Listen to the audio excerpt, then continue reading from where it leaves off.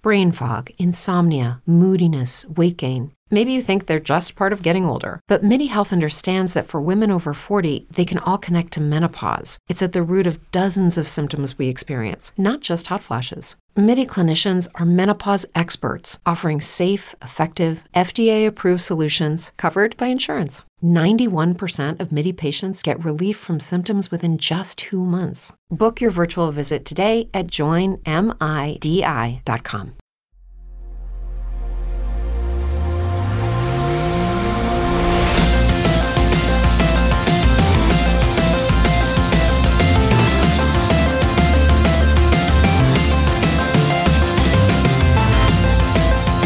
Hello, everyone. I'm trying to tank rush through this podcast, but to finish the editing on time, I'm going to need to construct additional pylons. He's macromanaging his alcohol consumption and micromanaging his sarcastic replies. It's Justin and Jacob, and this is Attention Deficit Discussion. Oh, that was glorious. Thank you. You didn't say anything about Zerg rushing, though, and I... Well, see, I didn't want to make it an entirely StarCraft-centric episode, and tank rush is the generic term. How is tank rush a generic term? I don't know. Zerg rush is a form of tank rush. I didn't... Yeah, go figure. I have to imagine that tank rush came from Red Alert, then. It's possible. I mean, Command & Conquer did come a few years earlier, so... And it is one of the games that popularized the genre in the mainstream. I mean, prior to StarCraft, that is, right? Command & Conquer, Red Alert, that's 95, 96. StarCraft and Brood War didn't come out until 98. Yeah. Which, StarCraft 1 and Brood War came out in 98. Yeah, isn't it?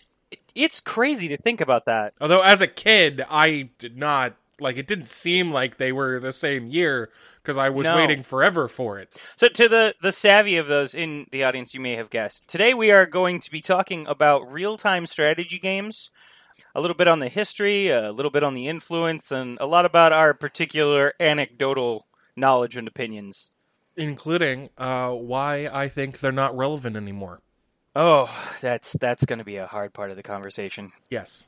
Well, before we get there and talk about very present strategic tactics, we should talk about the past preparations that led us here. How was your week, Jake? It's been an okay week. Nothing too severely bad. You know, I don't particularly enjoy airing laundry on a podcast anyways, but I will say that I started playing WoW again 2 days ago. I saw that you made a note about that, yeah. I missed my last 2 days. All right, then. The addictions come hard again. I haven't played anything else since I played it. Oof. Yeah, I mean, I've only put like 14, 15 hours into it in the last like two and a half days, but... There is a reason I have not touched that game again in like 5 years.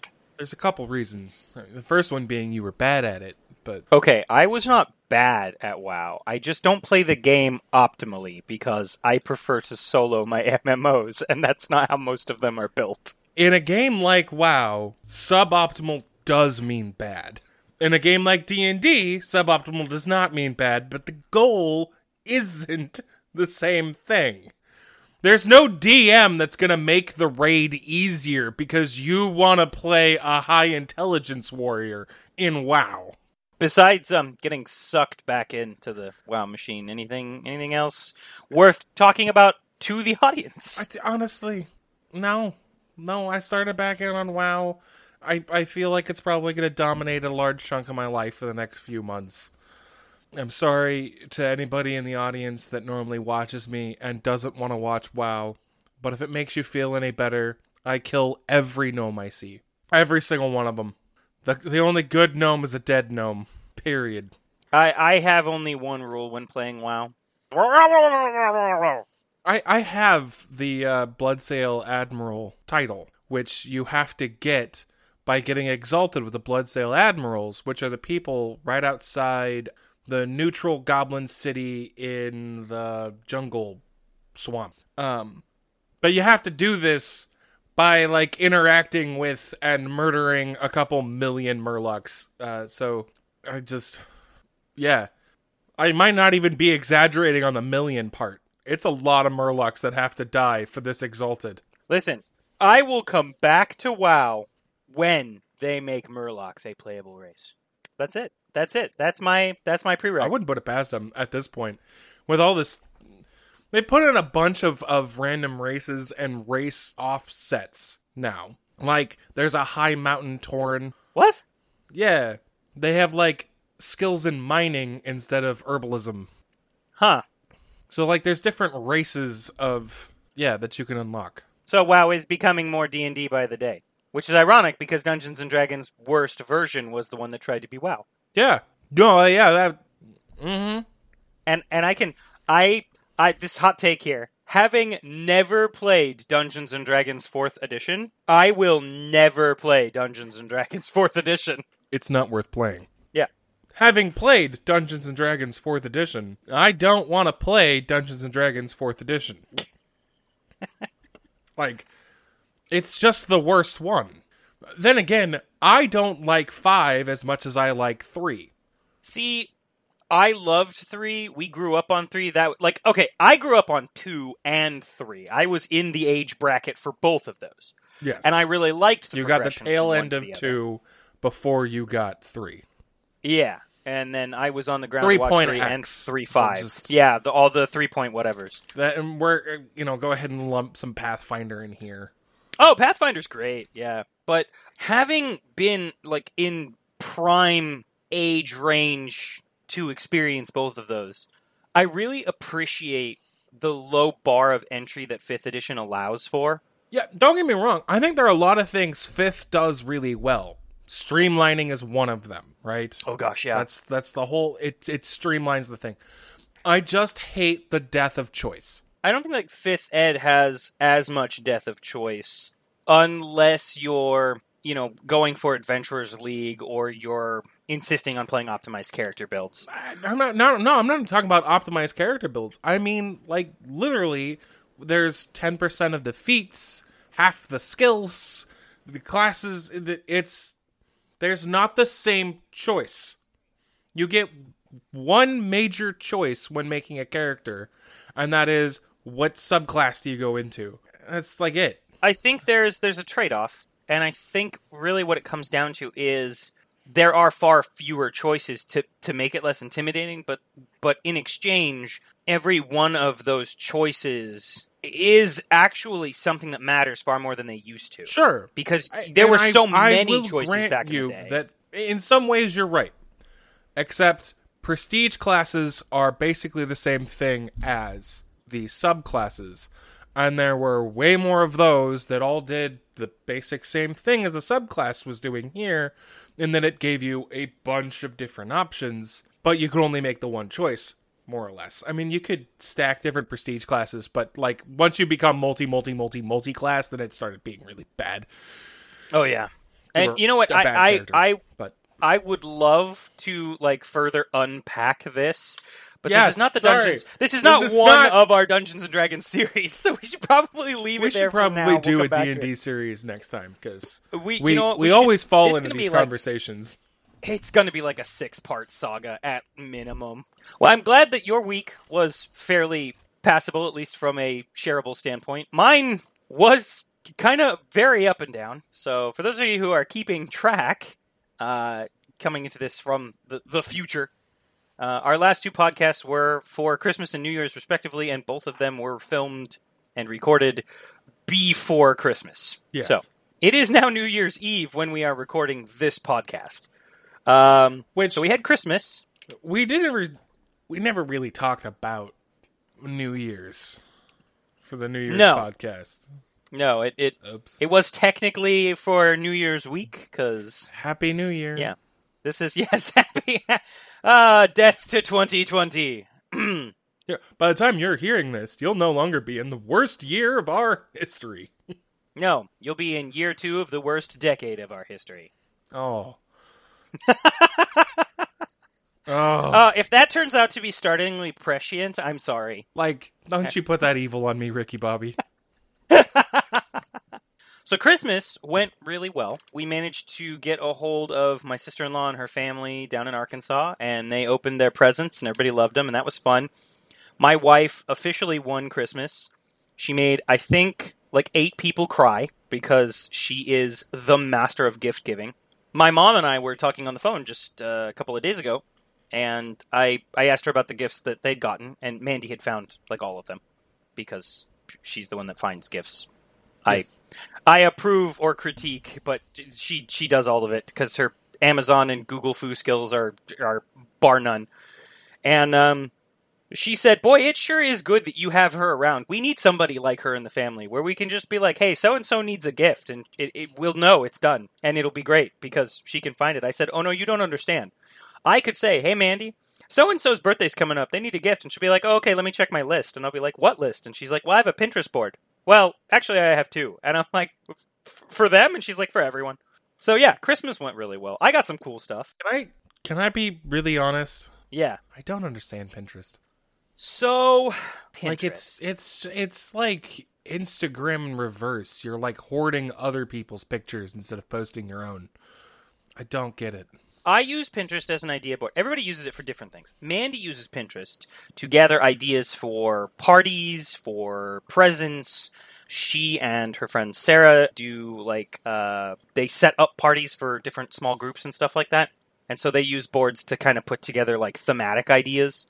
The main thing that I do with mine is I collect character portraits and creatures and maps and ships and props that I will be using for either reference or inspiration in my tabletop role-playing games. That makes sense. So I will construct, I will collect, I have whole folders of, like, character ideas set by subgenre of game style. As, like, a purely... So I'm a weird DM in that I'm either completely clockwork or completely improv. There is no in-between. I don't do that. I'm the worst kind of in between, because I will have great ideas and I will start to build them, and then I will forget to finish building them, and then it will come to 10 minutes before game time, and I will have to improv the things you didn't finish. Well, I will end up starting the game 15 minutes late because I have to write down the stuff that I was thinking about all week and forgot to write down, and I can only remember half of it, and then we get into the game, and I have to improv everything, and then by the end of the session it was really great, and I'm looking back going, well, now I have to throw out all the notes that I just made. So, we did that last night. Mandy and I actually, we had a session last night playing World of Darkness Vampire the Requiem game that we've had running for years, and it went really, really well, and I pulled so much stuff out of thin air, and now I have to go back and rewrite just a ton of things that are worth rewriting, but still, oh goodness. But yes, besides Christmas, which was largely good, I had an incident. Like a Pampers incident, or no, just I have a short story here. I do, as I've mentioned before, Instacart runs, and 2 days ago, I went to go do a few of them, because I normally, if everything else falls apart during the week, I make sure that I can at least do Instacart on Tuesdays, so I can at least get it once a week to make a few bucks of extra side cash or whatever. And so, it was Tuesday, and I'd made a few runs. I'd taken a break and then went out to go do another run. And I get out, it's out in the boonies. It's sort of in the space that is east of our city and just north of the city to the east of us. So it's literally out in farm country in the middle of nowhere. I pull up, I drop off the groceries, nobody's home, I get back in my car. The driveway I've pulled into is it's unfinished. It's just large rocks shoved into the dirt. It's dark out. I go to back up. There's a tree to one side of me. I cannot back into that. I want to turn around in the grass real quick and then pull back out because the dirt road that I pulled in from is very uneven and weird, and since it's dark, I can't see the approaching trucks. Only I go to turn off the driveway, and then I put it in drive, and nothing happens. Because on one side is a tree, on the other side is, like, literally swamp. I'm pretty sure by the large cap I narrowly avoided sticking out of the ground because it was dark and I couldn't see it, that I was stuck directly over the septic tank. And I dug my wheels in almost immediately, almost 2 full inches into the mud before figuring out why I hadn't moved forward. So, I had a friend's dad who was just putting a chain in his truck and heading over when I saw a truck go down the road past the house I was stuck at. And I went and I booked it the quarter mile down the road to catch the guy before he got into his house. And I shouted at him. I let him know. I said, hey, I'm stuck in the mud here. I just went to go deliver some groceries. Do you have anything or know anybody around here? And he's like, yeah, let me grab my tractor and a chain and I'll be right over. And I'm like, okay, cool. Thank you. So he brings his tractor over. Long story short, I have a 2000 Corolla. There is nowhere to put a chain on this thing without ripping that carbon fiber body to shreds. Well, you're not supposed to put it on the body. Yeah, there's no toe spaces. Points. No, there aren't any attachment points that we could find, and I looked it up online. I'm sure they exist somewhere, but I could not find them. Wrap it around the main axle? Dark. Yeah, right. It's dark, and it's cold, and I am now covered in mud. I had brand new shoes I just started wearing 2 days before, and they are now caked in mud. They're Converse. I'm going to wear them anyway. So he ended up coming up to the back of my car, and he took the bucket of his tractor and stuck it right up against my rear fender. And I got in the car and put it in drive, and he feathered the tractor while I floored the gas until we got out of the ditch I created. And I have some mud on my car and a couple of scratches on the right-hand side of the fender that you almost can't see. And that was it. So I waited till the end of the year to do something that dumb, and then I got away with it. Hey, it's a lot better than the time that you just didn't change your oil for 2 years. The time I did not understand how a car works, and it died? Yeah. Yeah.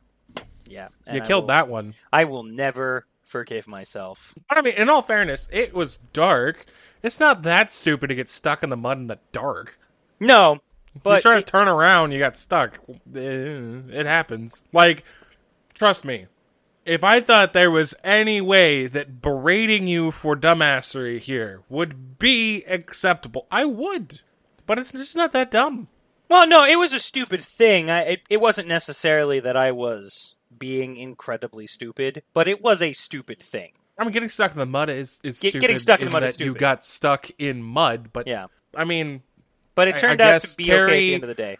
Carry a couple pieces of wood and some kitty litter with you so you can get yourself out next time. Yeah, lesson learned there. I will say that after I got the car out of the mud, what was a rapidly descending emotional low was very suddenly the climactic high ending of a very rough moment. And so what had been like a really bad hour became a really relief-filled, fantastic evening after. Although I'm still sore from trying to push the car out of the mud before I managed to get somebody over there. Well, yeah, how many sled drags do you do? Yeah, not as many as I used to. I'm not the young buck I used to be. And you used to do 0, so... Yeah, I wasn't going to mention that. I feel like that's exactly as many as you used to do. Right. I guess the only other thing of note, and it's only of note because you'll understand this, I finally got in touch with Mom. I have been trying to call her for weeks, and her phone has been malfunctioning and going either straight to voicemail or just calling forever. Mom. Oh, no, I haven't been, but every time I have called... You call somebody else at the house. Yes. And, well, I actually did this time, too. I called Dad, and Mom happened to be there. And she came in at the back, and Dad was like, call your son. And she called and was like, I didn't even get your call. And I'm like, that's sure. She's like, yeah, my phone is just, it's blocked. No, this actually happened to me, like, 2 months ago, because I was trying to call her for, I don't remember what, but I tried, like, 5 times over the course of 4 days to get a hold of her, and she wasn't returning my call. And then I finally get a hold of Dad when he's not at work, and he's just like, yeah, like, her phone doesn't take calls for some reason. Yeah, except our niece. Emily can reach her for some reason. She's literally the only phone that always goes through. Mom said if anybody needs to reach her, that they should text her, because those show up, if not immediately, within 15 minutes, and then she will call back. So we're operating on that, whatever it is. She says, it would probably help if she took us all off the blocked list. Would it, though? I don't know. Would that really improve anything? You would think a woman who is as skilled at talking forever would want to talk more. Literal hour-long conversations with wrong numbers. I was pleasantly reminded about 10 minutes into talking with her. I had the realization, while I'm trying to just catch her up to speed on all the stuff that's happened in the last couple of weeks, that you are no longer in control of the conversation. Oh, no, it wasn't that, although I knew that from moment one. No, I had this wonderful epiphany where she's talking, and I realized that we had gotten off topic about 4 times, And I went, oh, yeah, that's right. This is where we learned it. Yeah. It's like a family trait or something. She's the ADHD progenitor. I doubt this makes the final edit, but I too had a slightly humorous story that your Stuck in the Mud reminded me of. Oh, yeah? It happened this morning, which is why I didn't remember it. Oh, it was so long ago. Yep, ancient history. So, as you know, our air mattress has a little hole in it. Yes, we discovered that. Right. And your tape job worked a little bit. It's not perfect. I tried to redo the tape job, and so I slept on it last night to try and see if I had fixed it. If it would at least be mostly inflated by the time I woke up in the morning. Right, so the worst you have to do is inflate it again the next night if you're using it again. Right. Just to see that if it's usable for a guest still. Mm-hmm. Right. Answer's no. I created an inflatable hammock. Nice. Where my butt was like against the ground. But the rest of me was like nice and like hammocked. I'm in the middle of this stupid mattress. It's a queen size mattress. I'm in the middle and it's just caved in on all other sides, right? You're like a hot dog now. And apparently Kane, the 100-pound German Shepherd, tried to hop into bed with me. Oh no. This morning at about 9:30. And because it's a hammock now, he jumped in and then instantly fell over and started rolling and landed on top of me. And I'm stuck in this stupid swamp, like, trying to get Atreyu out of the swamp, and it's like he's stuck, I'm stuck, I can't move because he's on top of me, he can't move. And of course you don't have the camera on for it. No, but I'm telling you, if I had recorded that, it would have made me some money. Eventually, I got him to stop flailing long enough that I could just shove him sideways out of the bed. And then I rolled sideways, and the bed deflated around me so that I could just, fall out of the other side. That's great. But, yeah. There was a solid, 3 minutes where we're just flailing against each other because he's trying to stand up and it's not working, so he keeps falling into me and he's flailing and everything's panic. Speaking of 3 minutes of flailing. On to the topic of the podcast. Yes. There is no better place to start than the beginning. Let us all say hail to the progenitor of the real-time strategy, Herzog Zwei. Yes, do you know what is so funny? I went to go look this up. I was like, where did this actually start? And I was scrolling through a Wikipedia article on it, and that came up, and I'm like, you've got to be kidding me. And then I stopped, and it took about 10 seconds to think about it, and I realized, no, yeah, that's really the moment it all took off, because there were real-time it has all the basic strategy elements. games before then. Yeah. And there were turn-based strategy games more similar before then. Yeah. But it's the first one that did real-time strategy in the way we think of real-time strategy as a pure genre now. Yeah. Right? Get rid of all of your Total Wars and your crossbreeds and the things that add other elements or change things. Real-time strategy. It's the one that started it. And you know what? I actually went, after I learned that, I went and loaded it up, because I've got all my emulators. And I have it because we owned it growing up. We did. And I was not good at it. I was okay at it back in the day. I was 4. I don't think any 4-year-old's good at RTS games. Yeah, I was in the 8 to 12 range when I was playing it mostly. And I was actually all right. I remember enjoying the game a lot. I remember understanding the game a lot more than I do now. So I loaded it up and I went to play it. And I learned 2 things really fast. The first is that I am no longer any good at this game. No.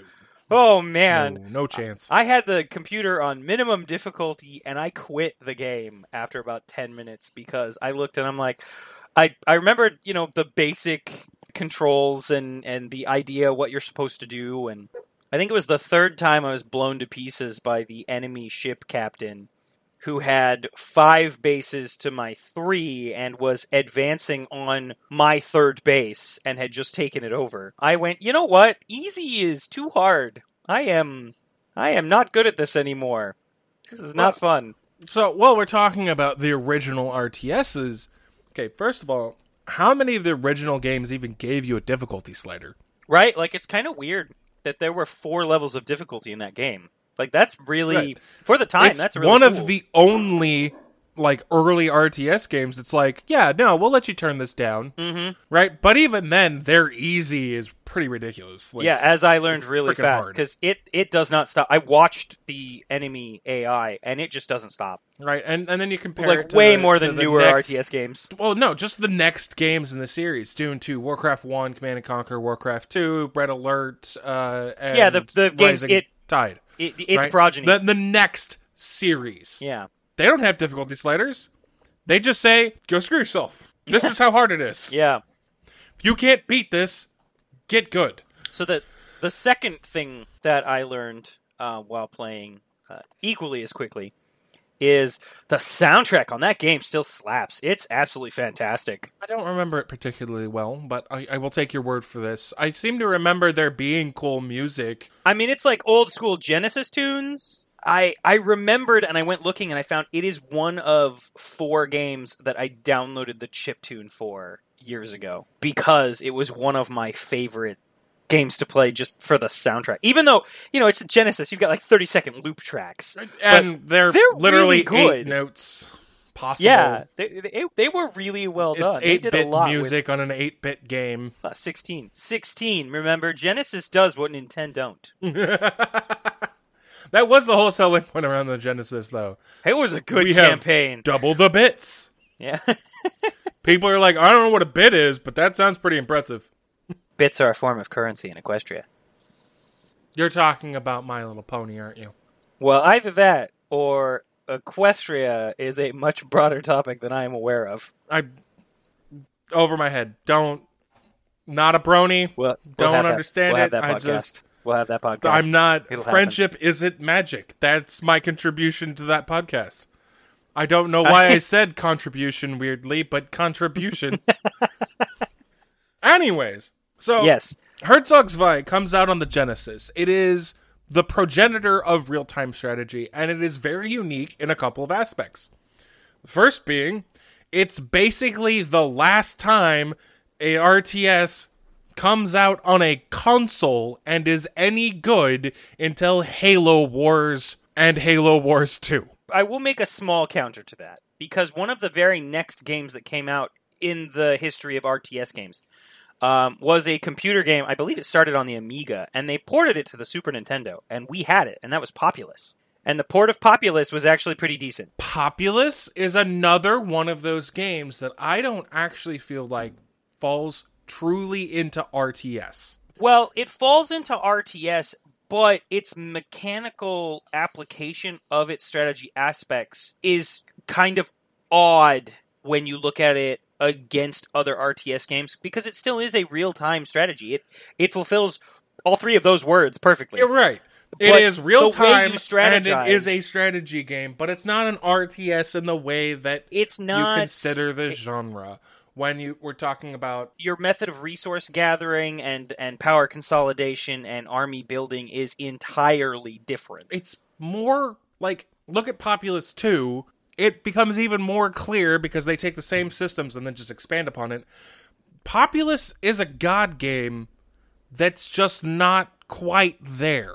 It's not really an RTS. It's a god game. It Well, just and isn't the best there part of yet. that is, when you take a look at it and you realize who was in charge of developing it. It was done by Bullfrog Studios, Yes. which, is Peter Molyneux, who would go on to create the Black and White series. Yes. Which, again, shows Which you is he the was making natural god evolution. games. Not... But the very first Populous, while it may feel a little fringe, it is still within the sphere of RTS in terms of output and in terms of the raw idea of an RTS. I'm not saying that you're wrong to categorize it as an RTS. I'm saying that you're wrong to really heavily include it in a discussion about RTS games. I feel like it deserves at least an honorable mention. Right, and I will say that, well, so another one of the points that I was planning on making, which I can make now because we're at a good segue for it, RTS is one of the genres that spawned the most genres. Oh my gosh, so many different games. Right? Between RTS games, RTS hybrids, 4X games, MOBAs, tower defense, just resource management in general, all of this came from RTS. In fact, Factorio, like if you take a look at how it functions, it has its roots in that same kind of strategy of resource gathering and development. It's just, the combat takes a serious backseat, and your end goal isn't to dominate the map, it's to escape it. Yeah. But your goal is to control the map, right? And it's resources. Escaping it is just I've controlled it enough that I can build this rocket and arbitrarily do something. Right? The victory condition could have been any one of an arbitrary number of things, and it still would have worked. It is an RTS game, but we don't really call it an RTS game because it's not true to the genre anymore. Yeah, right? Which is the pure same RTS argument I'm game. making on Populous not being an RTS game, because it's a subgenre. Like, yes, is it real-time and strategy? Sure, but those aren't the only two things that we really are talking about. I think the reason why I would put it in a slightly different box and include it in this discussion is that when Populous came out, it was really the only game quite like it, and the idea of an RTS subgenre didn't exist yet. Right, but it still fell in that umbrella term when the terms were looser, and I think for that reason I want to include it. When the terms were looser, but what I will say is if you look at it in hindsight, in the context of 1989 to 2020, right? It's not really an RTS game anymore. It's somebody went, oh hey, I can do this thing that involves some strategy and not have it be turn-based. That's it. That's right. It's no closer to an RTS game than Dota 2 is now. I would agree that if something like Populous comes out today, no one would even think about classifying it as an RTS game. No, not truly. Because if you look at the progeny of Herzogsvai, right? What's the next RTS game that comes out? Dune 2. Dune 2. Which is still, even with all the sequels and remakes that it spawned, despite all of its missing features by today's standards, it still holds up on a basic level as a game. Yeah.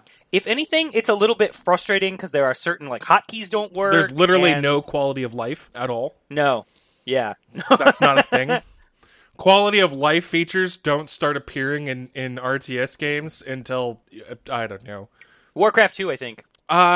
Really? I'd say quality of life doesn't start happening until, like, Dune 2000. When they start having the production bar on the side. Warcraft 2 came out beforehand, and I think that was the first time where, like, group hotkeys became a major factor. You could, like, group up to, like, 8 units at a time.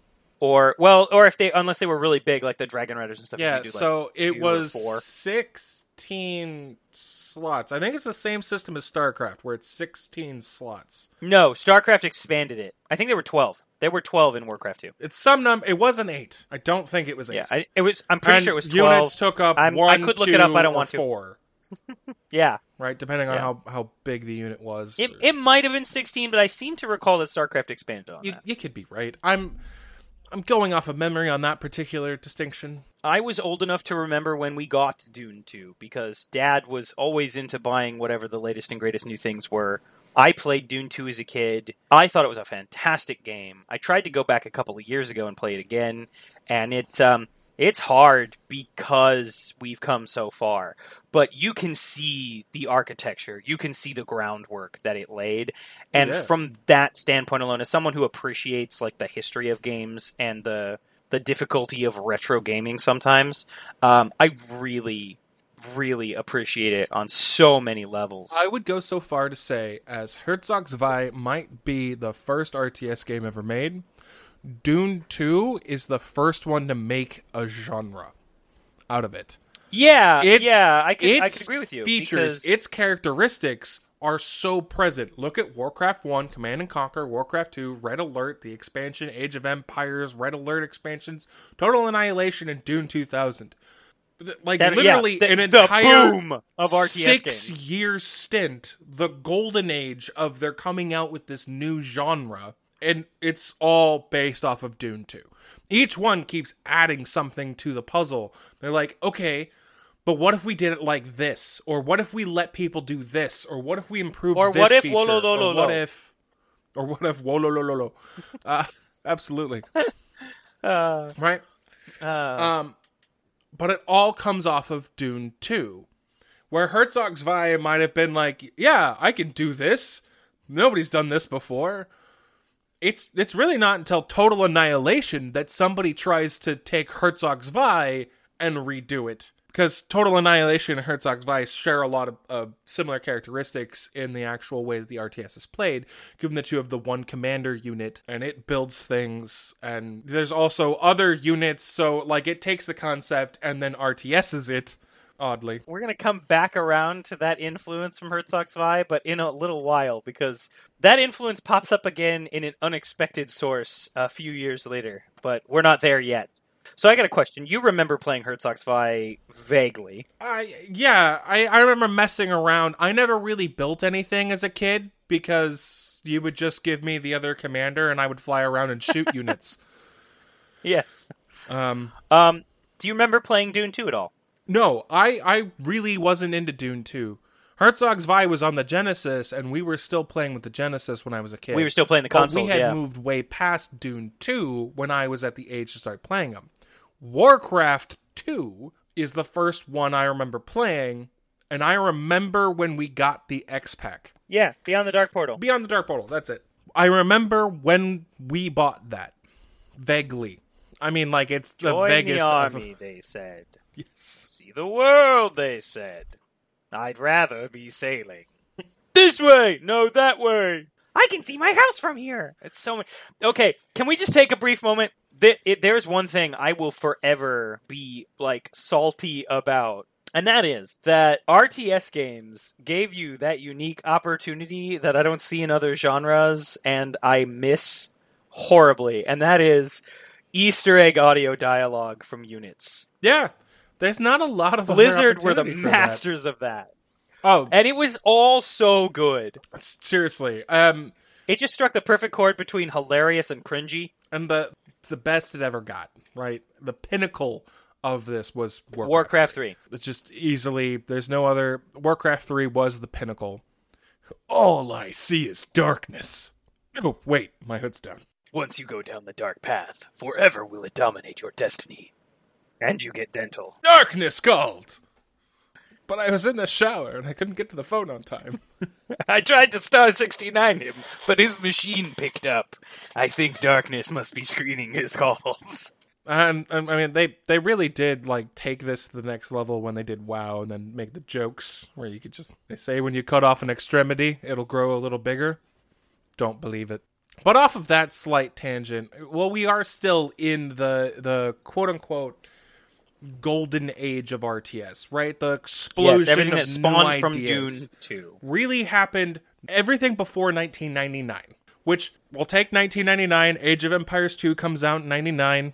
Yep. It's so does Homeworld. Homeworld came out in 99. Yeah, but Homeworld never had the same effect. Yeah, I didn't really play it. So the big titles, Dune 2 and Dune 2000, and Westwood also did Command and Conquer, which includes Red Alert. Then you have Warcraft, StarCraft, and it's not until 1997 that Player 3 enters the game and Age of Empires comes out.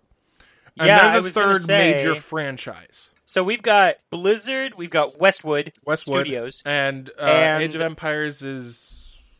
Through Microsoft, it was East something? No. Ensemble. I knew it started with an E. Ensemble Studios. And those are like the big three names. The three contenders through the 90s, right? That's 92 to 99. And from that point, we hit the small dark age. Are you saying like until 2002? Yes.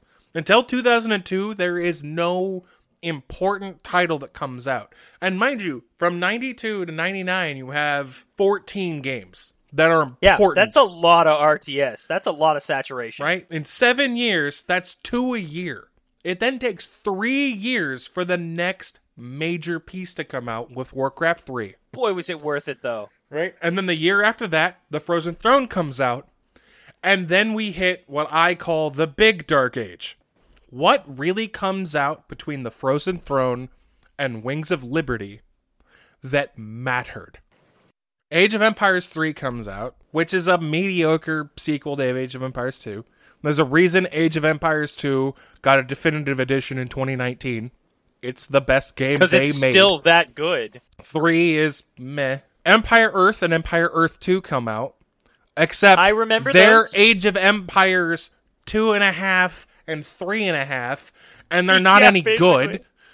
They're worse than Age of Empires 2. They're not bad games, but they're worse. Age of Mythology, I think, was another one that came out, right? That's not an no, that is an RTS. Age of Mythology probably does come out, but I thought that was earlier, not later. That could be after the Frozen Throne. You could be right. But I thought Age of Mythology was like 2000, 2001. Let me look. It is 2002, October 30th, 2002. Okay, so that's in the Small Dark Age. Again, doesn't matter. It didn't affect anything. It didn't create longevity for the genre. Empires at War comes out, right? Star Wars Empire at War. And while it didn't do anything for the genre, I really enjoy it as a game. Sure, I'm not even saying it's a bad game. I'm saying that it didn't help the genre. I have a 15-second tangent on that game. I literally have one thing. Because it's a fun game. It's worth playing if you like RTS games. But I have one beef with this thing, and it is the dumbest thing in the world, but I will stand by it. TIE tanks should not exist. They are an affront to the Star Wars universe. They are the dumbest thing they ever created. Why would you put tank treads on a TIE fighter? What is wrong with you? That does nothing except create a worse tank. Just make a tank. Seriously, like you can't build a TIE fighter to be an agile fighter. Put treads on it and go, we have an agile tank. That doesn't work. No, you just have you have a larger target. Oh, He's got these big fat wings on absolutely. there. Absolutely. They should not exist. Right? And then the Otherwise, last great game that of any import at all in that big Dark Age is Command & Conquer 3 Tiberium Wars. Which isn't the greatest, but it was fun, especially the alien faction. CNC2 was much better. Sure, but Command & Conquer 3 gives us the alien faction. They're actually a lot of fun. I had a lot of fun with that. I'm trying to remember, right? Didn't you have to play the GDI and the Nod campaigns to unlock that one? I don't even know if they had an alien campaign. I only played them in skirmishes. Oh, was it? Okay. I don't think the aliens finished. had a campaign. You could just play them in the multiplayer. I didn't finish 3. I actually just after... we figured out we were going to talk about this. I reinstalled it. I put it on this computer, and last night I played the tutorial mission, which, can I just say, is A, way too handholdy, and B, way too long for a tutorial. Okay, in fairness to them, RTSs in this era got a lot of flack for not hand-holding at all. There was a lot of, well, you should know how to play an RTS, and they just drop you into the game. Hey, that's true. Listen, we had 2 games a year for 7 years. You should know how to play an RTS. Right. But literally, again, 2003 to 2010, those are the 4 titles I can come up with of any import at all, and none of them really continued the genre. None of them really helped. That's so funny. I have 2 of them sitting right here. I didn't even know you were going to bring them up, but I have both of them sitting right in front of me. No, that is actually hilarious. For what it's worth, I also really liked the Empire at War expansion with the Hutt Federation campaign expansion. Just they had a bunch of really unique mechanics on the global map that I thought were really cool, and I liked that. I wish it had done more for the genre because it had some interesting new ideas. The crux of my point here: this Dark Age killed RTS. I would agree. 7 years without a meaningful title. Then StarCraft 2 comes out, and it revitalizes a genre that has been living on the Frozen Throne for this entire time. That's only half true. Because you are correct. That was the last, big showstopper game that did something. But we've been living on the Frozen Throne and StarCraft. Okay, yeah, no, you're right. Which never stopped being popular. My point is that StarCraft 2 comes out and we're still riding Blizzard's coattails. That's it. They're the only ones really keeping the genre alive. And there's only so much they can do. Age of Empires 2 has its fandom, but it's not a big deal. And Westwood, by that point, I'm pretty sure they'd been completely dissolved into Sierra. I don't think they even existed anymore. Yeah, you're right, I think. Can I just... Also, another thing. I had forgotten that StarCraft 2 came out 10 years ago. That made me feel really weird. Yeah, no, it's a decade. You want something weirder? The last expansion to it came out 5 years ago. And I still haven't played it. Which you should. Anybody who likes RTS, if you have not played the campaigns, including the Nova series, you're missing out. You are missing out on some of the best missions RTS has ever given us. That is one of the things I really enjoy about RTS games, because I already mentioned I soloed my MMO. I love well-done campaigns in games. Like, I really enjoy the multiplayer capacity, but mostly I play with my friends, not with strangers. Right. So I really like a strong campaign. Which, again, is one of the reasons why StarCraft 2 has managed its longevity for a decade. It's finally at the point where it's dying. The player base is being reduced every year. It's not revitalizing. Something new is going to happen, or RTS is dead. It is on its deathbed. Since 2015, what's there been? Halo Wars 2, which for an RTS on a console, it's not bad. It's probably the best we've ever had a console RTS. I don't know that it's groundbreaking. They just did a neat system with interactive scroll wheels, right? So, like, you hold the button and you get 8 options, and then you get another 8 options, and then you get to pick. And so it makes it relatively easy to do an RTS on a gamepad. Which is I gotta give them kudos for just doing that. I remember when the first Halo Wars came out. I don't have that one sitting next to me, but I do have it here in the house right now. At the time, it was not regarded very well by Halo fans. No. It's gotten more popular as time's gone on. People have gone back and played it and went, "Oh, this is actually a good game." But it was a good game with a very poor UI. I really enjoyed it. I really enjoyed it a lot. As a fan of RTS games, I thought this is a really good way to make an RTS game that is console friendly. We need more of this. And nobody else even tried. But again, you look at the reception of Halo Wars, it's not really a wonder nobody else tried. They spent how much money and didn't recoup it. It's not until Halo Wars 2 really comes out that people go, wait a minute, this is actually a decent RTS. Even if we don't care about the story, it's a decent RTS on a console. That's what we've been asking for a long time, so that we could play it on more things. But Halo Wars 2 comes out in 2017. They Are Billions did a really neat thing for the genre in 2018. They Are Billions? Yeah, it's a RTS tower defense kind of swarm defense. So the premise is that you're a city and you're surrounded by zombies and you're going to get attacked repeatedly by zombies. And so it's an RTS where you have to defend your base from zombie hordes incoming. So it's a single player RTS. Real-time strategy game with a pause mode and a single continuous colony management area. Yes. And what I will say is that it only really counts as an RTS if you play it the way that I think it should be played, and that is without using pause. If you pause, then you're taking something away from yourself. But again, it's the same as being able to turn the difficulty slider down. Who am I to judge how you play Dark Souls, right? Like, I don't care. I think Dark Souls should have an easy mode. Some people will enjoy it. The people that don't play it on easy. Congratulations. But then look at 2019 and 2020. What's really happened? In a genre we used to get at least a title a year. Blizzard remastered StarCraft 1 and Warcraft 3 in the last couple years. That's happened. And what I will say is they're prettier, but they didn't change the game at all. So who cares? It's the same exact game. I get the same enjoyment playing the original StarCraft that I would playing the remaster. Right, you're like, I don't need fancier I don't care graphics. The Zerglings are prettier. That's not why I played it. I played it because Warcraft it pissed off my 3 brother when I killed him Reforged 4 is minutes in with a swarm of huge- Zerglings. Well, you didn't know how to deal with 72 I'm Zerglings so bad hitting you at dealing minute 7. with Zerg rushes. I'm so bad at it.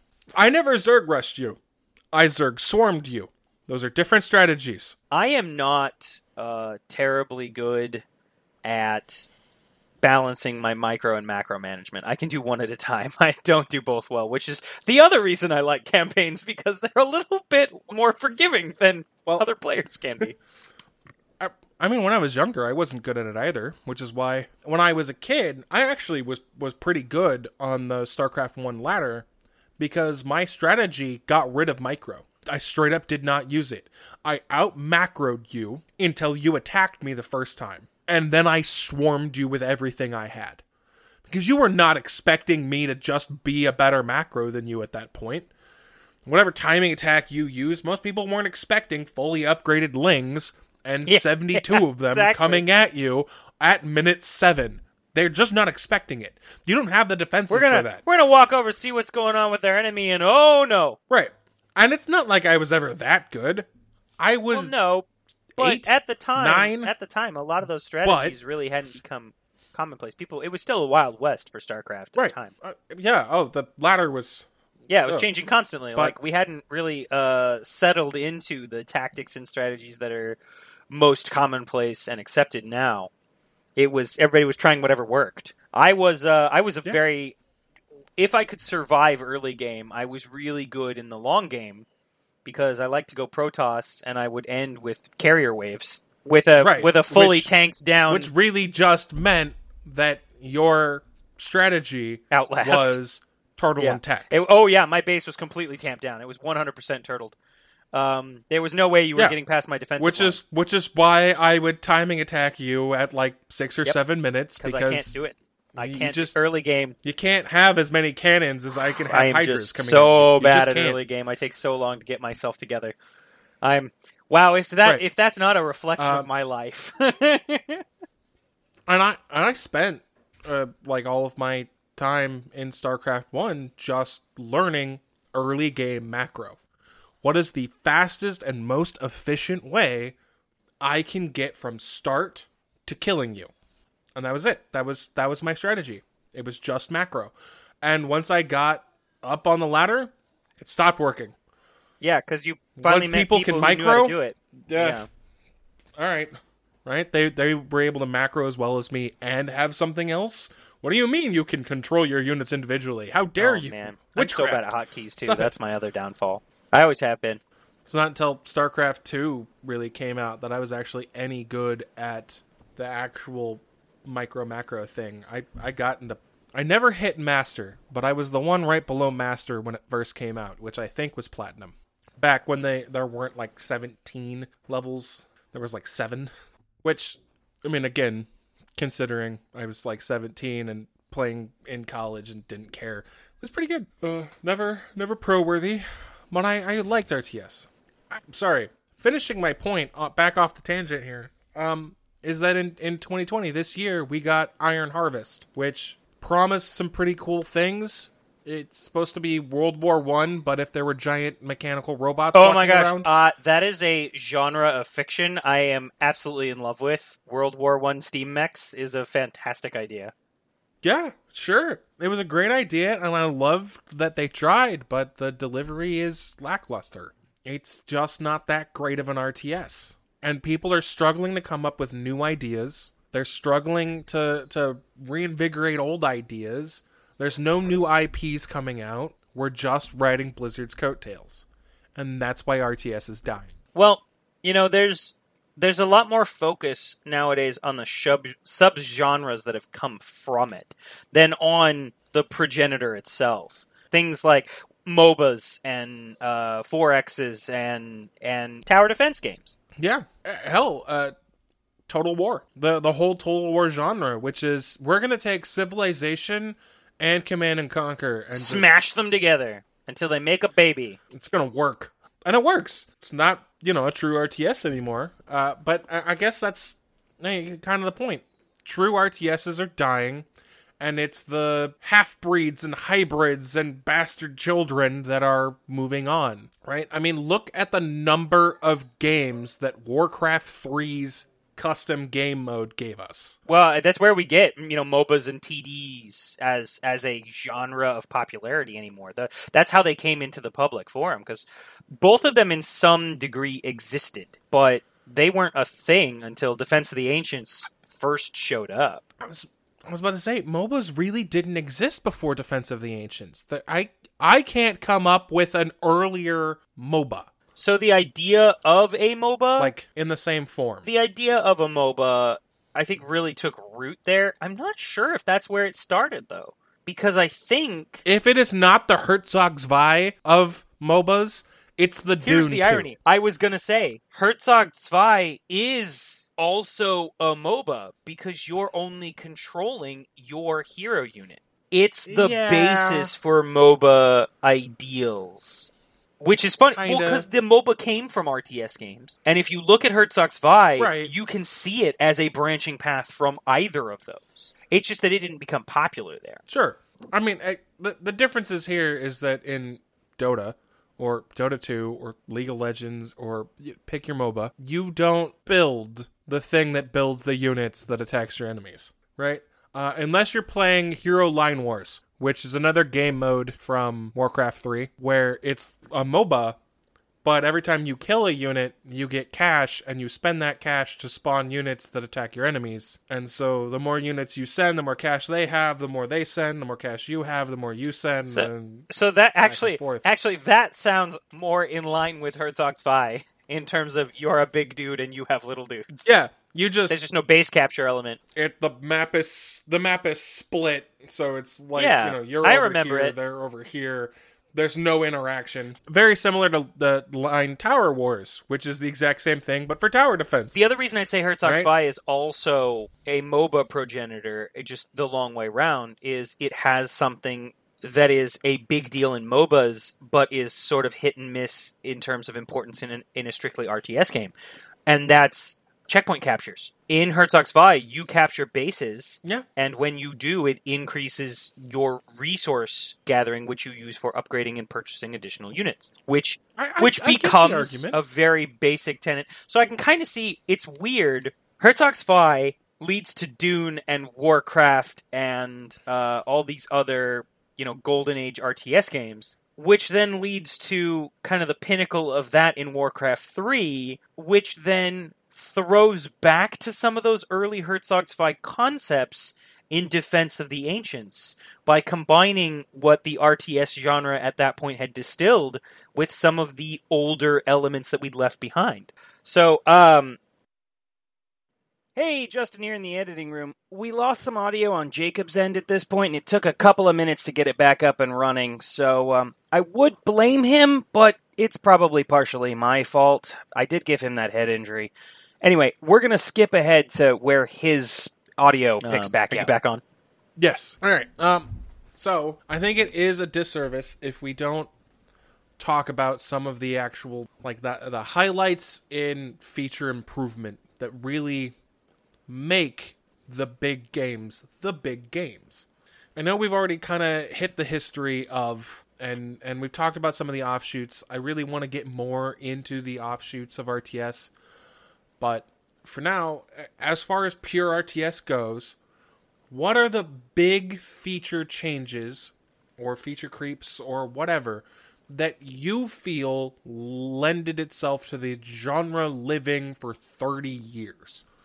So I think a couple of things stand out to me as things that I recognized as improvements from game to game that made the genre really something with staying power and prevented it from becoming stale too early. I think one of the first ones, honestly, and we've already mentioned it, is the ability to hotkey group units. That ability to just mass select an army or a specific group of units that you'd keyed up already really improved micromanagement and response times, and really kept things fresh without you having to scramble to select.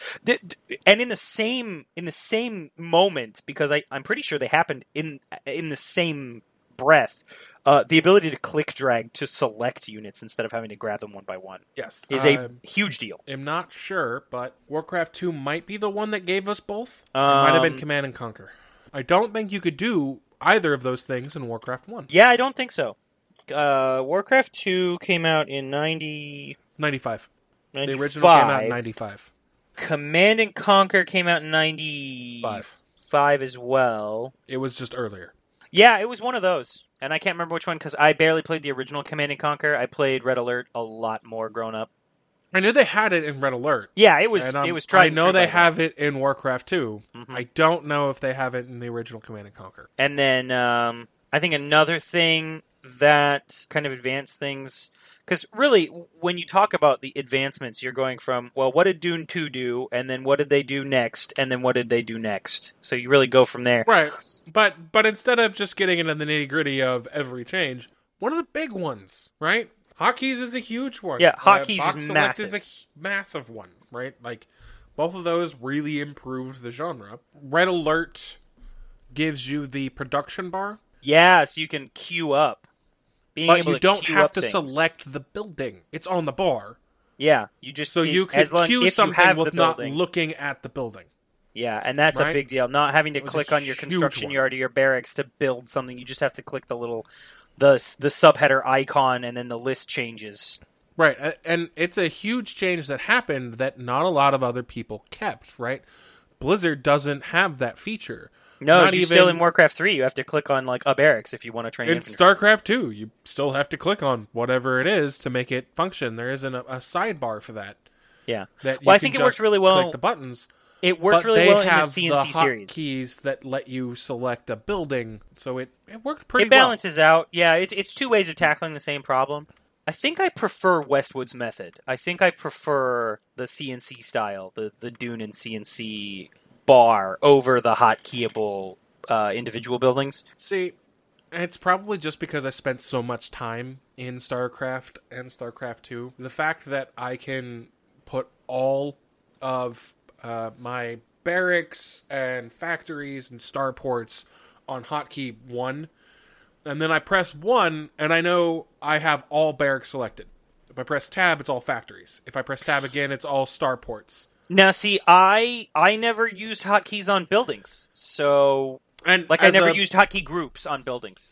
So that makes sense. That would make a big Zerg difference. Player, I think I would prefer I can select that. all hatcheries. Forget about it. I never thought, and that's again, see, that just shows my lack of awareness of strategy in these games. I enjoy the games much more than I'm good at them. No, you just never grew out of Red Alert. The very classic styles. Where you had to go back to your base and click your barracks and then click the unit, and then you never got rid of that mentality. I mean, it's not until it might even be StarCraft 2. I don't know if Warcraft 3 lets you do this the same way. And in Warcraft 3, it is usually just easier because there are like 14 production buildings. Right. Oh my gosh, there's so many. It's usually just easier to map 4 hotkey. factions, and all of them are bloated as heck. There's another huge feature. I know StarCraft lets you do it, but you can hotkey a spot on the map. Yes. To move your camera there instantly. That was a big deal, being able to, and I noticed that when I went back and tried to play one of these games yesterday and the day before, is that I was frustrated at my inability to hotkey back to home base in some of the earlier games. Yes. And I didn't realize that was something that was a later development until I played a game that didn't have it. So yeah, the ability to hotkey to points in the terrain is really useful. Also, the ability to interact with the minimap was a big one. That's a huge feature. That's another huge one. Dune 2000, I think. Age of Empires might be the earliest one I know lets you do that. I don't know if the Warcraft 2 does, but I think remember. I think Warcraft 2 might let you do it. I think they were one of the early adopters of it, but it's been a long time since I played 2. Yeah. It's been a long time. I mean, I wanted this conversation, but it's been a long time since I've played any of the early 90s RTSs. And here's the thing. Like, I've gone back and looked at Dune 2, and while it's very bare bones, it's still a salvageable game in its own right, and I still enjoyed the few missions that I played. Going back to play, like, the original Warcraft, it's hard. It's hard to do because there's so much missing from it. Playing Warcraft 2 feels like 3/4 of the game I'm expecting. Because Warcraft 3 and StarCraft improved so much.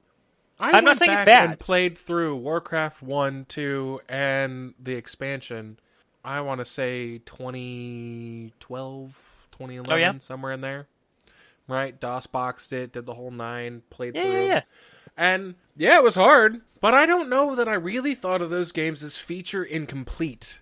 Well, it's not that they were incomplete, it's that I was expecting things from later games and then was constantly having to remind myself they weren't there yet. Yeah, but I didn't find any more frustration with that than I did the last time I played Dune 2000. I guess that's true. Right? There's not that many features there that didn't exist, except in like Warcraft 1 where it was like... There's like nothing. Yeah. It's a good game, though. It's still, I mean, if it was But then again, I beat Warcraft 1 by just spawn orc, attack, move to enemy, spawn orc, move, go. I think if Warcraft 1 was reskinned and packaged as like a browser game, it would do really well. Maybe. Yeah. Because it's got just enough difficulty for somebody who wants to kill 10 minutes. See, I feel like something that would be really cool is if they took StarCraft 2's engine, right? Take its editor, and just recreate all of these old games in StarCraft 2's actual engine with the improved quality of life features that StarCraft 2 gives you, right? I think that would be really cool. Do your best to recreate the missions, not identically, but in spirit. Yeah, I think that would be really... Like, almost like the Skyrim mod that's writing Oblivion. Yeah.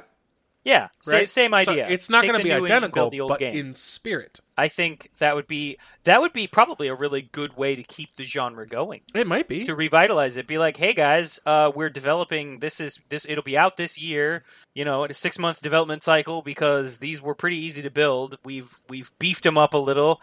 We've kept the original storylines intact. We got some voice actors in over the weekend to fill in some gaps and I think it'd be a really cool way, like if Blizzard just put a team on this, spent 6 months a year, Blizzard, if you're listening, literally using StarCraft 2's editor, and just did the best they could to recreate the campaigns of these games in as close of a spiritual succession as possible. I think that's a wonderful idea. I really do think that would breathe life back into it. I would buy that. Right? Package this whole thing, right? Get the rights from whoever owns Westwood now. Oh man, if they did Dune. Right.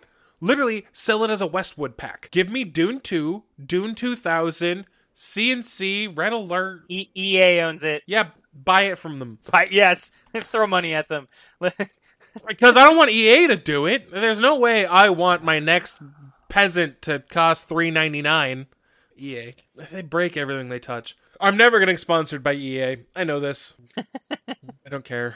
No. Let EA sponsor you if they're willing to pay to unlock the next tier of sponsorship. Well, either somebody has broken into my house or my wife has gotten off work early, so you might have a hard time editing out some puppy screams. I'm sorry about that. You know what? I barely heard one in the distant background. And if someone has broken into your house, it will be a very interesting podcast in a few minutes. So, no, the puppies are screaming happily, so it's somebody they recognize. Or someone with treats. Maybe it's the bear. Yeah, it's my wife. It's a girl. Oh, the teddy bear. I haven't thought about it since I told you that story last week. It's a boy. Mandy is working on merch. Yeah, cellophane bucket bear. It's a boy. Bucket bear. It's going to become our mascot. Bucket bear. Oh. Anyways, so the next major feature that I would say really revitalized the genre goes to StarCraft. Okay. The editor. Oh my gosh. Yeah, no, I was the waiting for that actual to come original StarCraft, the editor. Warcraft 2 had an editor, but it was really basic, and you couldn't change anything. It was just a map builder. It wasn't really a game editor. It was just a build your own map. StarCraft and Brood War, they gave us the DBZ RPG, which is one of the best random RPGs ever made into an RTS. I don't know how they got it to be so amazing, but they did. Well, the reason that StarCraft's editor really changed the game is because StarCraft really made it a thing to have maps with varying mission objectives. And when the editor was put in, it gave you the possibility to utilize those alternate objectives and then just destroy everyone on the screen. What you're really getting at is triggers. Yes. That is what they're called. A super duper uber robust system for triggers. Any action in that game could trigger any effect if you set it up in the editor, which let you have levels, right? You can level up in a game that didn't have levels.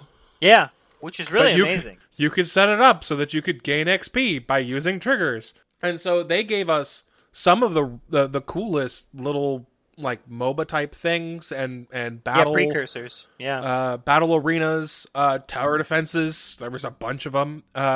What is it? Spine Crawler TD. I remember I probably spent more time in the StarCraft editor than I ended up spending in the Warcraft 3 editor. Sure, it was probably just at an age where you were more ready to experiment with it, you know? Well, it wasn't just that. I think part of it had to do with the gap between the two games. I had more time with StarCraft before Warcraft 3 showed up. Yeah. And Warcraft 3 had a level of complexity in their editor that I, at the time, wasn't really geared towards. I think if I went back now and I learned how to use the editor again, because I'd have to go from scratch, it's been so long, but I think I could probably build something now that I would have enjoyed playing then, but I did not quite understand all of the complexity that was available at the time, and so I wasn't able to utilize it as well. StarCraft, I guess because it was a little bit more limited, I understood better. And I was also more engaged in the game when it first came out. I don't know that it was necessarily more limited. It's just that the complicated stuff was complicated to get to, so it felt more straightforward because it didn't tell you, oh, hey, yeah, you can, we have 400 buttons. This one adds experience bars to your units. Right. Well, Warcraft 3, really, they learned from watching people play. It was just add trigger. Yep. It was very complicated. But you could do all kinds of stuff. And then, again, Warcraft 3 comes out, and their editor's better because the last editor was such a hit. We might as well let people have this. And that spawns this offshoot of games that just keeps going and going and going. Defense of the Ancients comes out, and now the highest money prize in all of esports ever is a Dota 2 tournament from last year's The International. Which is just crazy to think about. Like, really, Herzog Zwei spawned esports. Thanks, Sega. What's their name? Technosoft? Is that the name of the company that made... Yeah. Thanks, Technosoft.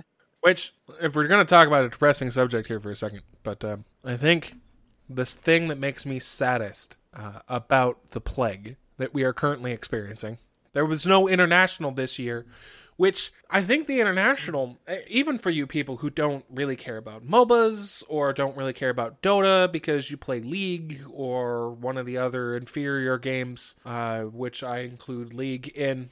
Like the one that Blizzard actually has? Heroes of the Storm, it's for casuals. They need to stop trying to make it an esport. I could play Heroes of the Storm. It's for casual. They made it. So, on a legitimate note, I'm tangenting on my tangent, damn it. Dota is based off of Dota. League is based off of Dota Easy Mode. And Heroes of the Storm is based off of League, but easier. Literally, it's just a difficulty cliff that has been reduced for each of these three games. It's more. It's like a difficulty hill. In the last one, it's more like a difficulty stair. One stair. If you get easily winded playing this game, maybe talk to your doctor. I think we have pills for that now. Oh, speaking of which, I forgot to mention... No! You let me finish my tangents before you tangent, damn it. Alright, fine. So, the plague canceled the International, and I am very concerned about what that means for esports as a whole. Because the International, since its invention in 2011, I think is the first one, has constantly drawn a bigger crowd and a bigger pool. Taking a year off could really hurt that. Since it's still so young as a thing. I mean, it's its 10th year, but but Dota's getting old. People are losing interest in the actual game. It's gonna do damage. It just is. It's going to hurt esports because it's the flagship. It literally is the tournament that everybody wants to have, right? League hasn't managed it. They haven't managed to do something that big. They do more things throughout the year. They're all smaller, and they do technically turn around more money. But the audience is, I don't know, 15 times the size for League than it is for Dota. And the International is still the biggest tournament on Earth. for esports. It hasn't been beaten, and it probably won't be for a little while. Having the flagship get hit is going to cause problems. And so it concerns me. It's definitely something to pay attention to and be aware of because, you know, a global crisis like this changes landscapes you don't think about. Like, there's the obvious effects, like, you know, travel and transport of goods and things like that, like medical services. You think about those, but it's the invisible effects that trickle down over time, and this is one of them. It's the interruption it's made to the gaming community. Well, look at how many games have been delayed because they couldn't. Everybody had to go home and work out of the house, and it's really hard to coordinate when you're not all in a shared office space. And so, you know, moving resources between people safely and securely in order to finish development cycles is a problem. Putting together tournaments for esports requires almost people to all congregate. Tournaments this year have been online now. Yeah. Which is a negative for esports, I think. The best thing for esports is when we were treating it like a sport? Yeah, well, I was going to say like a spectator sport, right? Something that you actually go to and watch. Well, and it proves the legitimacy of it as a thing. Right? Like, nobody's saying chess isn't a sport and that it's a game that requires a huge amount of skill, but when was the last time you filled an arena to watch two guys move pieces around on a board? It doesn't happen. I don't know, man, but you know what? That every time they hit that clock, I'm just like, ooh, yeah. Sure. But people pay attention to the chess world. I mean, there's millions of people out there that actually care about chess. They care about who wins. They study the games. There's all of these things, and there's this huge culture around chess. But people don't go to the tournament and watch. It's not a huge crowd that shows up, right? Having esports have these venues, have these tournaments where they actually were filling stadiums and having people show up and watch. That was a huge thing for esports as being able to take itself seriously as a sport. And I wonder if the esport movement had taken off earlier. Like in South Korea, StarCraft was an esport. It was a massive thing for years before the whole concept really came before to the Western American audience. market, yeah. Yeah, before the Western audience got on board with esports as a legitimate thing. If a Western audience had picked up that enthusiasm during the StarCraft era like they did in the East and Korea, would the gaming landscape be significantly different now? Oh, I mean, probably. Like, just look at what GSL has and has not managed to do. They're the ones that run the StarCraft tournaments. Yeah. In case, for anybody who doesn't know what GSL is. Doesn't it mean like Global StarCraft League or something like that? I don't know. Probably. I don't know. It's good It's guess as anything GSL. else, right? Yeah. That's the I don't Not I to be didn't know confused what with your local GSA. That's an after-school club where kids are trying to break down the societal barriers between straight people and not straight people. Okay, and the end of that tangent, like, I mean, I participated in Cal when I was a teenager. I didn't know it was a cyber athletic league until way later. I don't care. So, despite the fact that I absolutely encourage the legitimacy of esports, the idea of anyone trying to sell me on cyber athletics, I'm sorry. Okay, but what about when VR advances to the point where we're having two guys fight robots in a boxing ring? Okay, that'll be different. Cyber athletics. And you know what? I'm waiting for that to become a show. Give it another Wii 5 Sports years, and with that's going to cyber be a athletics, game show. damn it. That is going to shit be was a game tiring. show. And it's probably going to be hosted by Wayne Brady. Rock'em Sock'em Robots. Oh, that's if Wayne Brady ever leaves Whose Line to do anything long term. Well, he did Let's Make a Deal. And we saw how that ended up, didn't we? It was fun. I watched a few episodes. It's all right. I Not as prefer good his improv. Not He's as good as a Drew better Carey improv doing than- The Price is Right. I think Drew Carey is doing I- very well there. Don't really appreciate Drew Carey. No, that's okay. Not everybody does. I think the funniest part about him, if we're going to talk about Whose Line for this tangent, I think the funniest part about him is when they made fun of him. Oh, yeah. Well, I mean, because in fairness, he's a good sport about it. And he's a big target. Oh, yeah. Well, he was a much bigger target back then. Do you know he got corrective eye surgery years ago. He hasn't needed to wear glasses for a really long time, but they become such a part of his persona that he wears them anyway. Because people You don't know recognize what you'd him look like without without them. glasses? I wouldn't recognize you. Seriously, you look like somebody forgot to draw half of your face. like they got the bottom half to, and then just like had their like 6-year-old like draw the rest of the circle. Just Yeah, it's just scribble some like, hair on. like somebody who can't draw eyes made your face. It's like all those artist drawings where you're like, yeah, we draw everything, and then you've got the hands, and it's like, yeah. Yeah, 100%. Put your glasses back on. Back on topic here. Yes. RTS games and the dire state of the future. I think one of the things that could really help revitalize the genre, I think something, and it came to me while you were, talking about this stuff, actually. I think that bringing a new IP, or rather an old IP, into the RTS genre would do a real number, and I think I know one that would be ripe for the picking. See, this is funny, because I was going to say that we need new IPs, and I was going to ask if you had ideas about it, so perfect. You stole my next question. Oh, good. I anticipated. See? Yeah. I know. I've learned your strategies. You Zerg rushed my question. You weren't ready for me and my 72 answers. So, I think taking some old IPs that aren't traditionally used in the RTS genre but are popular would probably help revitalize, because they bring in audiences from that IP as well as people who are interested in what it could bring to the genre. Mm-hmm. And the first one that came to mind is probably one of the most iconic IPs nowadays that has a lot of both fame and infamy surrounding it. I think that Half-Life would make a really good RTS game, especially if you set it in the periods between 1 and 2, where we're fighting the Combine. Or if you set it right after Episode 2...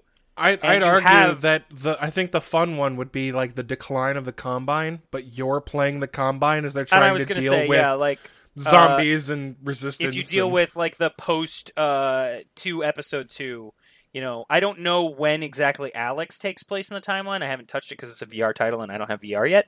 It looked good and I want to play it, but I don't know where it fits. But if you take it in that period when the Resistance is actually fighting back and the Combine are losing ground, and you could play both sides of that, because any good RTS game gives you more than one campaign. I just mean I feel like the main campaign, right? The natural campaign there that I would like to see is actually as the Combine, right?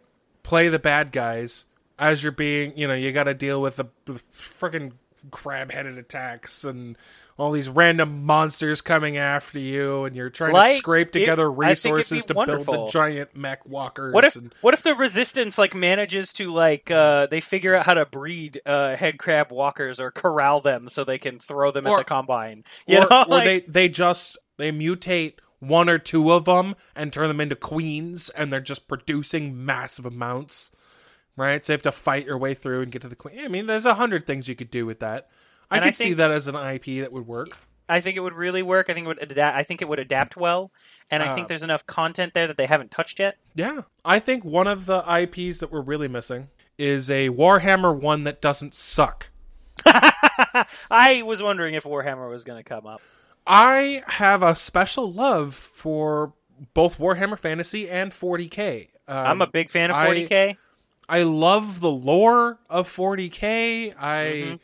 I'm super into it. I haven't played a ton of 40K as far as I haven't played the war game ever. I'll be honest. I have. But I have played the tabletops. I have some units. I was rocking, back in, I think it was the 3rd or 4th edition of the Codex. I was rocking a Sisters of Battle army, the Adeptus Sororitas. Nuns with jetpacks and guns. They were fantastic. Just bear with me here, right? Yeah. Where you're able to play as any of the Adeptus Astartes, right? Mm-hmm. Any of the Space Marines, right? You have all these different chapters that you could select from. And maybe when the game comes out, there's 5 chapters, right? That you get to choose. But DLC or whatever, they start adding chapters. And it really doesn't do a ton to it. They have their special unit and then, a couple different buffs and whatnot. But the occasional based off fun of side Warhammer mission with lore, a few orcs. The unit cap is the DNA, right? Mm-hmm. So the Space Marines have to have that DNA, and it's recycled from Marine to the next Marine because they can't create anymore. They've lost that ability, right? So there's a finite number of Marines, So every time your Marine dies, you have to go collect their stuff to bring it back to make a new one. You could be fighting against orcs and the knockoff Zerg that came first. Tyranids. Tyranids, that's it. They came first, I'll be honest. I know. It saddens me. I still think the Zerg would win, but they came first. You know what? You actually bring up a really good idea there, because it's a concept that puts just enough of a twist on the RTS without breaking into a hybrid category. If you have a game that, not because of hardware limitations, but because of purpose, limits your unit count and instead gives you a handful of tougher units, Yeah. and encourages you to strategize how you are using them in a real-time setting as opposed to a turn-based one. Like, think of it. The Space Marines, you'd be limited to like 25 or 50 well, Jake, of these Marines. You could probably have a bunch of other units, but you can use the point values that they use for building them in the war game. yeah, sure. You know, You could. you have X amount of points for this mission, so you can only field so many units. And you unlock the larger, more powerful units as you get into the game. So by the time you're in like Chapter 3, you've got access to everything, and it's just, well, how big is the mission? Here's how many units you can have in play. And if one dies, you have to be able to, you know, grab it, bring it back, and either build a new one or create from, you know, the wreckage. Yeah, I mean, I could see this even working as like, on any given mission, you really only ever get 10 Space Marines.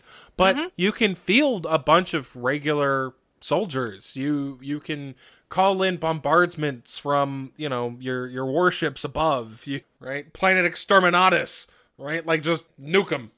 It would really encourage a different kind of strategy, because your unit caps would be much lower, but each individual unit would bring something unique to the combat, especially if you then take and kind of build off that concept and make units individually upgradable. Yeah. Like, if you've got 10 Space Marines, you know, you have to upgrade each Space Marine separately, but maybe you upgrade what kind of weapon they upgrade to. So, you know, you start with your regular bolter. This guy gets a multi-melt. Like, this guy combine gets that a jetpack. RTS with these RPG elements. Yeah, with a squad-based RPG. And then, like, just actually put regular RTS behind it. You know, you're gathering metal to create rifles to field more regular Marines. And, oh, by the way, I dropped an Inquisitor here. Who Go pick is him up. like a super special hero unit. You could do so much with this game if you just made a 40K title that didn't suck. There's so much There's potential. so much. So It's much so potential. much lore and all of this. And then just imagine that game, and now you're playing the Tyranids. Mm-hmm. The whole gameplay changes. You don't have a unit cap. You have how much meat can you get in this mission. Right? They have to eat. It's literally just, can you devour the enemy before you starve to death? There's another property that's done. I think they've done 2 RTS games, and neither of them were great. They were middle-of-the-road, forgettable titles. I mentioned I really liked Star Wars Empire at War. I really liked it. Star Trek has never been able to put out a great RTS game. And the idea of fleets of ships in combat should be a really easy thing to do. What I would say is that I think Star Trek as a genre lends itself closer to a Stellaris than it does a StarCraft. I can agree with that. That being said, I think that the concept of using an RTS for fleet battles is something that makes a good deal of sense, and I don't recall playing a fleet battle game other than Star Wars Empire at War, which, when you're not planet-side, you're, you know, in aerial dogfights with your carriers and command ships. I don't remember playing a space fleet battle RTS that has stuck with me at all. And so I think, new IP or old, heck, Battlestar Galactica. Make a Battlestar Galactica RTS.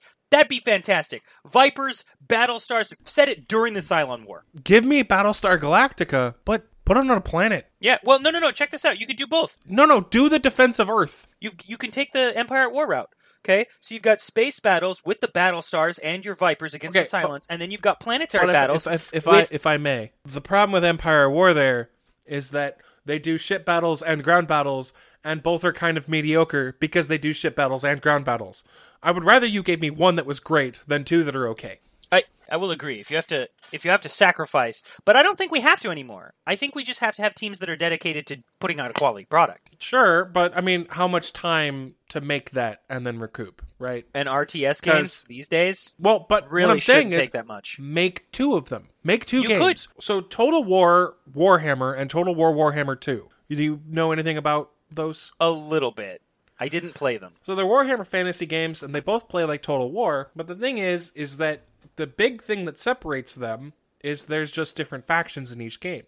But if you own both, you can play the map that has both factions, both sets, on the same map, okay. Right? So give me a Star Wars Fleet Command and a Star Wars Ground Command games, right? You know, the Battle for Naboo and whatever. And I'm using Star Wars here just as an example. Yeah. Yeah, any space so that RP you can put all of your IP love and attention into one, and then tell me that for $5.99 I can buy the DLC that lets me play through the campaign of both. You know, actually, that'd be a pretty cool idea. To use that, the Battlestar example again, you could do the fleet battles as one game. Then you could do the ground-based Cylon combat as a separate game, both using you'd build them off the same engine. Yep. And then really easily you could link the two. You could either play them as separate games, or if you own both, in that you could play. You could straight up have it so that one of them is more like a 4X. Right? Yeah. The ship command one is more like a 4X. And then when you get into these actual battles, if you own the RTS, congratulations, now you're zooming in and playing an actual mission on the RTS. You know, that's actually not a bad idea. With the right random generation, right, to change things up a little bit, a game like that would have so much replayability that as long as they did the IP justice, they would revitalize the genre instantly. Yeah. Also, I think there is an entire branch of gaming here that really needs to get on board, and not necessarily because this is something I want, but it's something I think has potential whether I want it or not, and should be recognized, and that is that Nintendo has never done an RTS game. I would actually play Mario RTS. I would play a Mario RTS. You're playing like Princess Peach in the Mushroom Kingdom versus Koopa and his Koopa Troopa army. Yeah. It would slap. And with the Switch, you can absolutely do that. I 100% and we've already would play proven that. consoles are viable. And then, you know what? Give me a third faction that's run by the Penguin King, and it's just monster faction. And his frozen army. Oh my gosh, yes. Well, but he unites all of the monsters under one rule. All the independents that don't follow Koopa. All right, so you got Koopa and his little Koopa troopers. Oh my gosh, we could bring in the Shy Guys. No, check it out. No, the third faction would have to be like a tropical thing, because the Yoshis would have to be... No, shoot, because they'd have to be with Mario. They'd be in the Mushroom Kingdom. Man. Yeah. Yeah, I guess the Penguin King can make a good third faction. Yeah. I mean, or choose any other major, like, monster boss in any of the games, but... Super Smash strategy. Take major Nintendo IPs and build armies. So you've got Mario and the Mushroom Kingdom, you've got Zelda and Hyrule, you've got... Okay, I'm sorry, my brain just went Super Mario Tactics instead of... That would work too! So now it's not the discussion I want we're Final having. Fantasy Tactics, but with Mario? It's not the discussion we're having, but oh my gosh, I would snap that game up so fast. 100%. Yeah. Okay, I've got other IPs to make RTSs on. Oh. The Expanse. Now, see, okay, this hurts to admit that I have not seen The Expanse yet, because... I think The Expanse could make a wonderful RTS. I don't care that you haven't seen it. You're wrong. Watch it. Everything I hear about it tells me that I need to see it, and I just have not found time to watch it when I don't have other things I also have to be doing and or watching, because there are a lot of things in media res that I am not a part of right now. But I'm having a concept here, right? Mm-hmm. So, as an RTS, its campaign would focus in individual individual systems, right? So the space around Jupiter, the space around Uranus, the Kuiper Belt, right? It would have these missions in these smaller spaces. Okay. But just imagine a game where you have the entire solar system to scale that functions in time scales that actually works, right? So realistic physics with realistic trajectories, simplified, sure, right? Take the whole solar system and actually make it on one exact plane so that it's a lot easier and don't have anything move. Or have yeah, on the map at least. Normally, right? So you'd simplify it somewhat, but, it takes 9 months to get from the Kuiper Belt to Jupiter. Whatever. Make the timescales realistic. And then you have 3 easy factions where you've got Earth, who has the most and the biggest ships, but they're old and janky. Mm-hmm.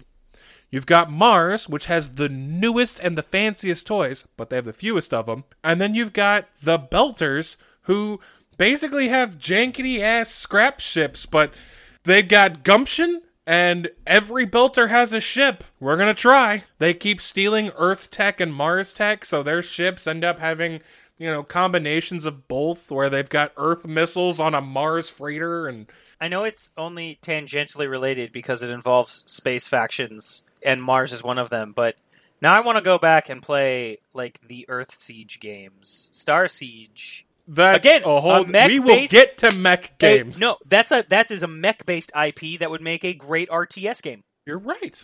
It would make a wonderful RTS game. Or Battletech, either one. As long as we don't do it like any other strategy game that has come out of mech games. Battletech had a tactical, we're looking at real-time strategy game back on the... I think it was on the Genesis? Yeah. Was not great. I just don't want the turn-based ones that we've got now. It's not an RTS. Battletech's a fun game, the new one. It's not an RTS. It's just not. No.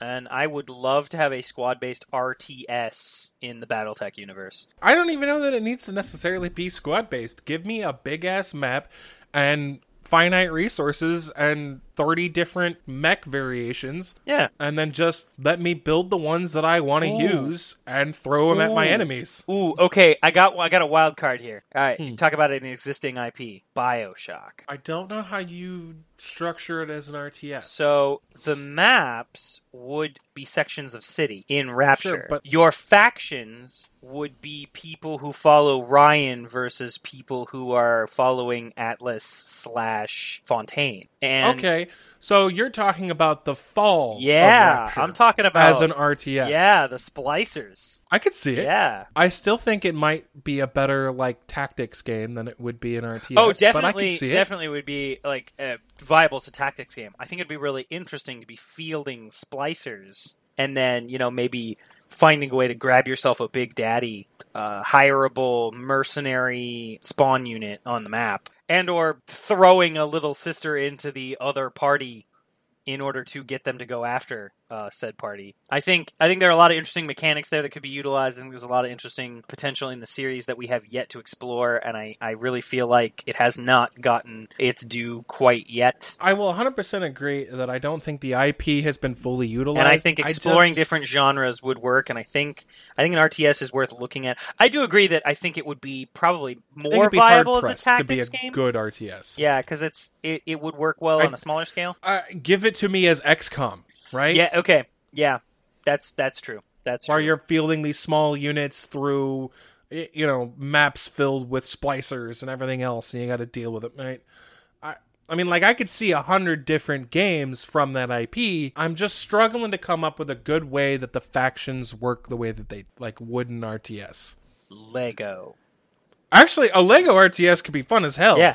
Right? Give me the Spore unit building. Oh, right. And then just let me save a couple of those combinations. And here's what you could do. You could get base units that spawn each level, and then at the end of the level, any blocks you've collected during the mission, you can go into an editor if you want. It's totally skippable. And you can edit each unit. Yeah.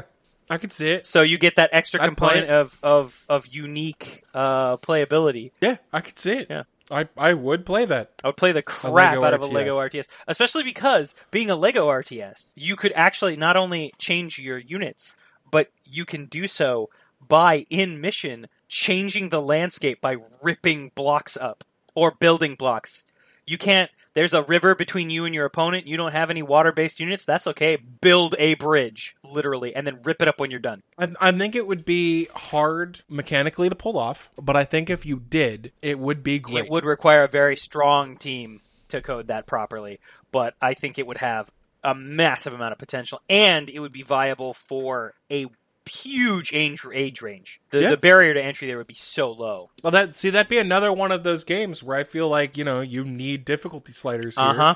give me the 5-year-old mode, and then give me the you're a 30-year-old master of warfare.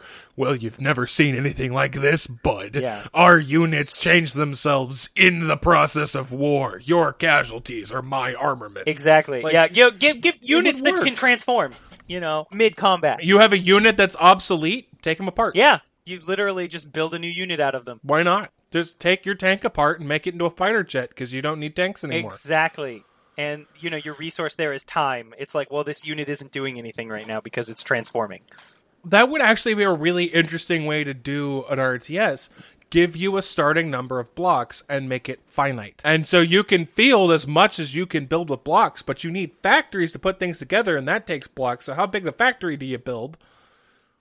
Well, and then it would come down to, the sheer, base brick number as opposed to independent bricks. Because there's so many bricks nowadays, it'd be really hard. But if you just have, a brick number, basically, like a brick counter. Or peg count. Yeah, essentially. And they use, a generic number of calculating your brick size, your actual inventory of bricks, and then each piece is worth however many. And even if you made it easier to code by taking away actual individual brick placement, just give me stat sliders. So I'm making a unit. Do I add the ability to fly? Okay. It costs That's extra bricks. X amount of bricks. Yeah, because you got to stick an engine on speed, power, toughness. All of these are upgrades to upgradable. armor and weapons and speed and stuff. Literally changes the brick configuration of the thing. Yeah. I mean, you'd have some way to either randomize or you would just do the generation of the 30,000 combinations that there are or whatever. Yeah, right? you could throw in some RNG there into configuration. Also, because of the limitless number of sets you have for Lego, they could bring out DLC for decades. Oh, DLC on every IP, right? Hey, now it's a Star Wars RTS. Yeah, exactly. It would just work. Yeah. That could be a really fun one. Mass Effect. Mass Effect would be a fantastic IP to adapt. The Krogan Wars. That would be so cool. Right? Krogan as a faction. Then you've got your Turians you've got the and Rachni that are else, non-playable. No, make them playable. But I do it in 100%. a DLC. I don't know that they need a campaign, but again, Command & Conquer 3, skirmish. the aliens don't have a campaign. Just give it to me in skirmish mode. They have the fewest number of units, but their simplicity is their strength. Right? You just pump out Rachni after Rachni. But you've got, the Krogan on one side, and you've got, the Turians on the other. I think that would work really well. I mean, you could do 100 things with it. You could do some really cool things there if you just took some creative You could even do the First Contact Wars. So that you could have Krogan Wars. fighting Turians, fighting humans. Yeah, there's so much potential in that IP. That universe is so expansive. You could even do, an N7 campaign. Yeah, it'd be closer to the Nova missions in StarCraft 2, which you haven't played. But, you have Shepard. Well, we're not Shepard. Unit that is present whoever in the all Shepard of these missions.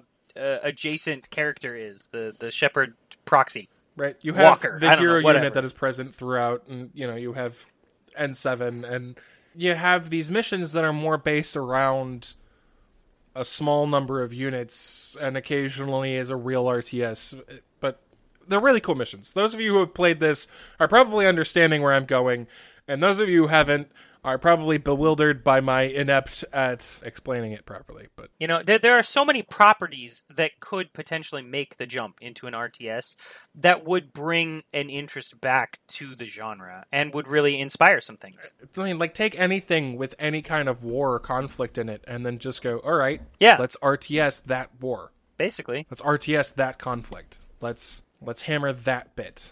I mean, hell.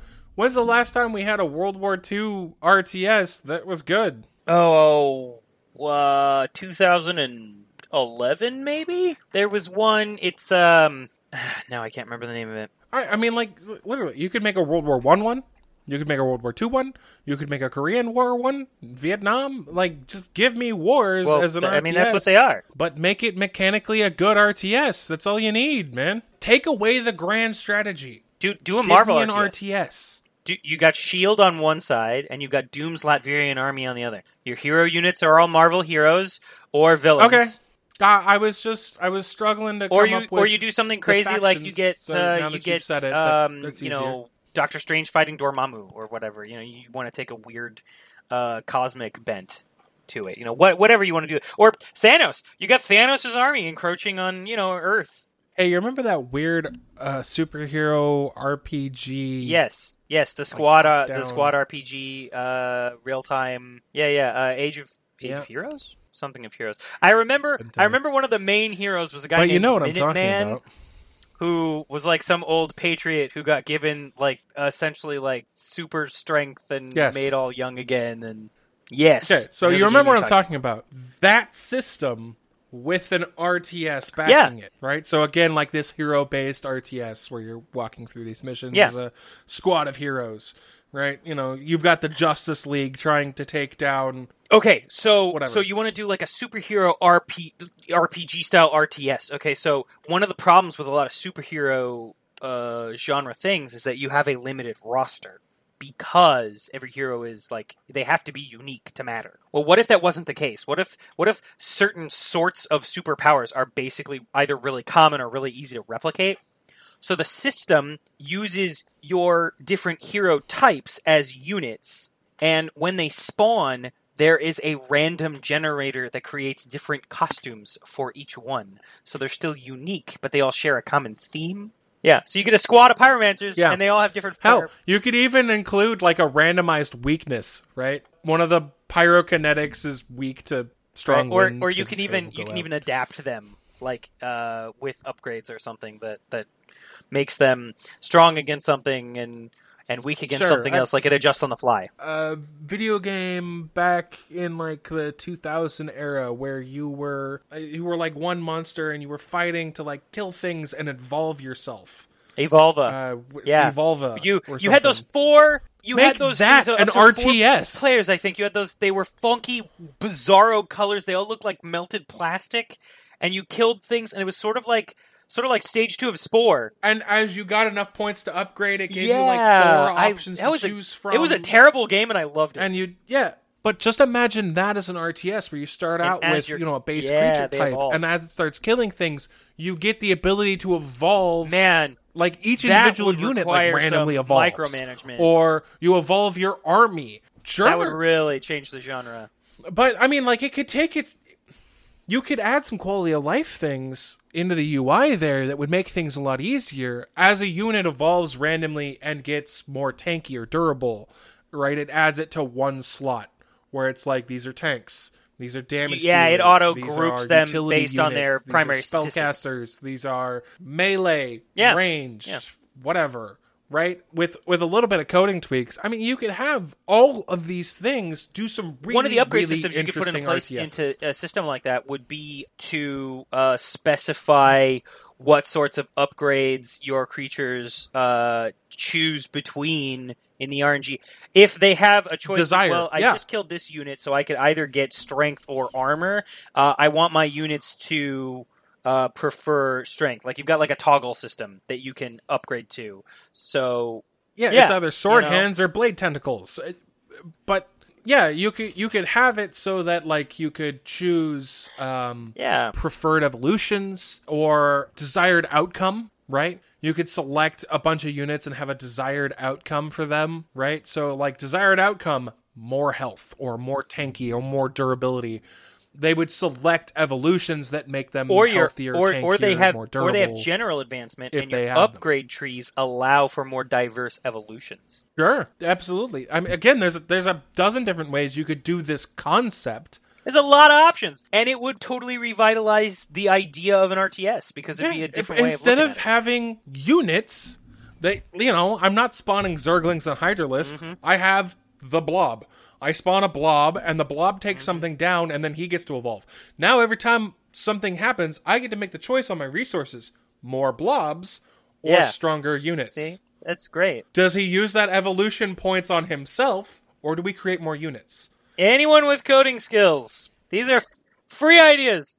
Free ideas. Take them. I will pay for a successful product. Just let us know when it's out so we can pay for the pre-order copy and give our reviews before it comes. Yeah, exactly. Fund you on Kickstarter. Absolutely. As we start to wrap this up here, I got a question for you, Jake. Hybrids, RTS/whatevers. What's your favorite? Do you have a favorite? Total War Warhammer and Warhammer The 2. Warhammer games? Because I got an odd one. I got a bit of an odd duck here. Let me just explain for a small moment. Oh, yeah, go ahead. Why Warhammer 2 is the best hybrid here. Okay. Because you can spawn rats for free as Skaven, and then use an entire tactic where you just tie up enemy units and light everybody on fire. Just everybody. Have a death wheel? Congratulations. It's like a 6-meter tall ball of blades, fire, and lightning, and I'm going to run it through my line and yours. My units are going to die, but mine are cheap. Yours are expensive. That's nice. The Skaven absolutely make the Warhammer games for Total War. So it is an RTS. What else is it as a game? It's a grand strategy like a Civ. So there's the top map. So and then the zoom-ins for battles. And then the battles happen, and those are real-time battles. Cool. Right? Cool. So it's not like your typical RTS where you're spawning units in the battle. It's you come in with whatever units you had that you made an army out of. It's a Total War game. Awesome. Right.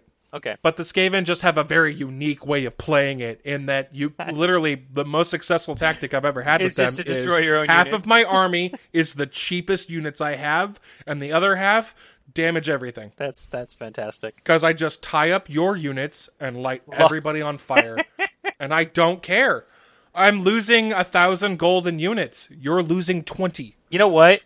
That actually feels like something that would work really well in my pick. So I actually am going the other direction. I'm going a game that doesn't become an RTS until halfway through the game. And it is Brutal Legend. That's the Jack Black heavy metal game. That becomes an RTS? Oh yeah, it starts out as like what it feels like an action RPG, right? Yeah. Well, as you get into the game, you unlock, you start to build an army, first with like groupies and roadies, and then you get like motorcyclists, and then it gets to a point where all of a sudden you have one battle where you erect a stage to put on a concert, because rock is literally its power in the game world, and you're putting on a concert in order to overpower the enemy forces. And your ability to summon units to fight the enemy is based on the crowd you can summon. They're your resource. And at that point, your character, and this is what I was talking about earlier, I said I was going to come back around to this, in a very Herzog Zwei twist, Jack Black's character, your main character in the game, becomes an overseer unit directing the field of battle and then dropping down occasionally to deal with something personally before jumping back up again and overseeing the battle. Okay. And it becomes this weird... That sounds like an interesting game concept. I never played... I'm not going to say it was as well executed as it could have been. It kind of bogs down at the end, and it's sad because it had potential, but it wasn't But did you polished. Enjoy the first 90%? I enjoyed the game start to finish. It has laser cats and appearances from some of the greatest metal gods of all time in cameo roles all over the place. One of your first abilities is you learn how to literally melt faces with a guitar solo. Your final unlockable hero ability is the ability to summon a flaming Led Zeppelin that crashes into the enemy army.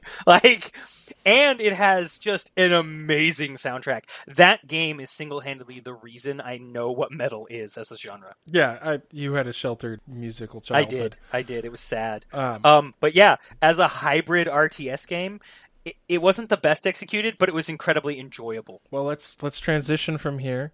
We talked about the bests. What are your regrets? Both RTS regret and hybrid. Okay. Well, I think my hybrid is a little easier. That one comes to mind first.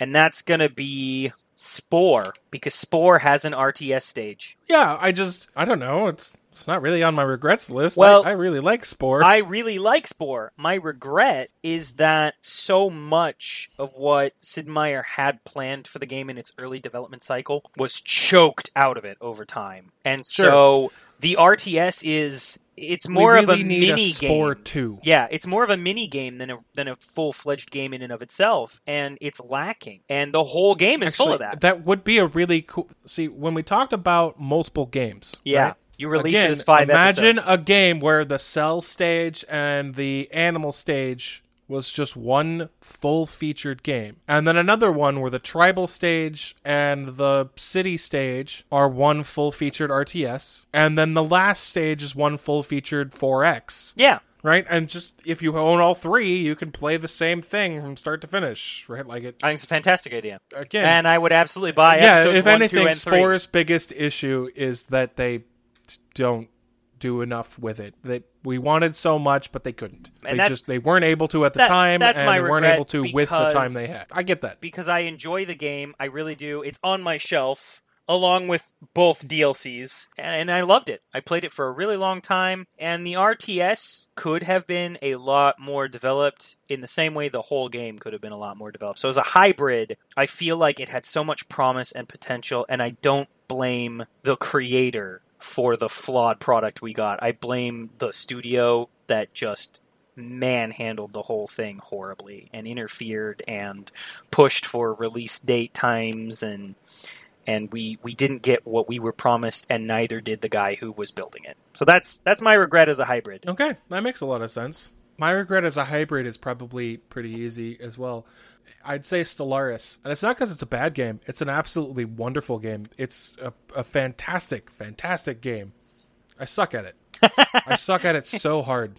Yeah, I understand. I don't know what I'm doing wrong. I don't even know how to improve. I'm that bad at it. And it hurts me. Because there's not a lot of real-time strategy type games that I'm like just objectively awful at. I used to be good at a few of them, right? Like, but I'm bad at Stellaris. I'm very, very bad at it. I'm sorry.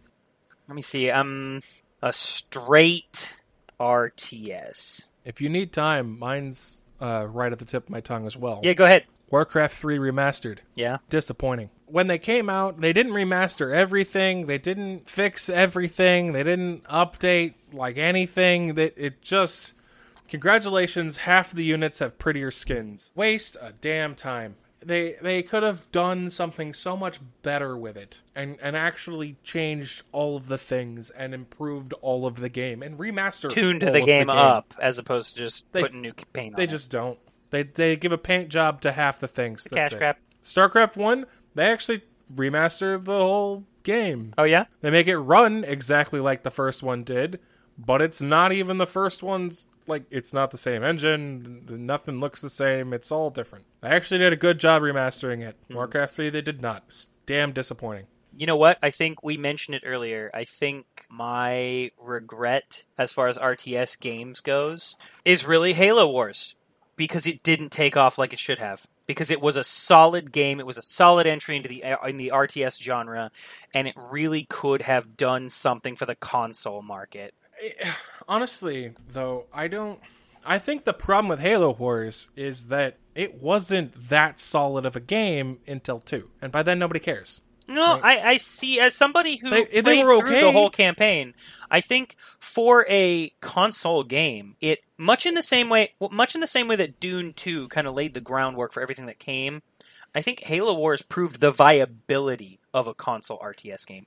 And that's why I have a regret. Not that it was necessarily groundbreaking as a game, but that it proved the concept was viable and no one moved forward to try it. Right, but if they had come out with Halo Wars 2's system for the first one the first time, I think the answer would have been Well, are different. you talking about the selection wheel? Because they had that in the first I'm talking about... No, they improved the way the game just runs.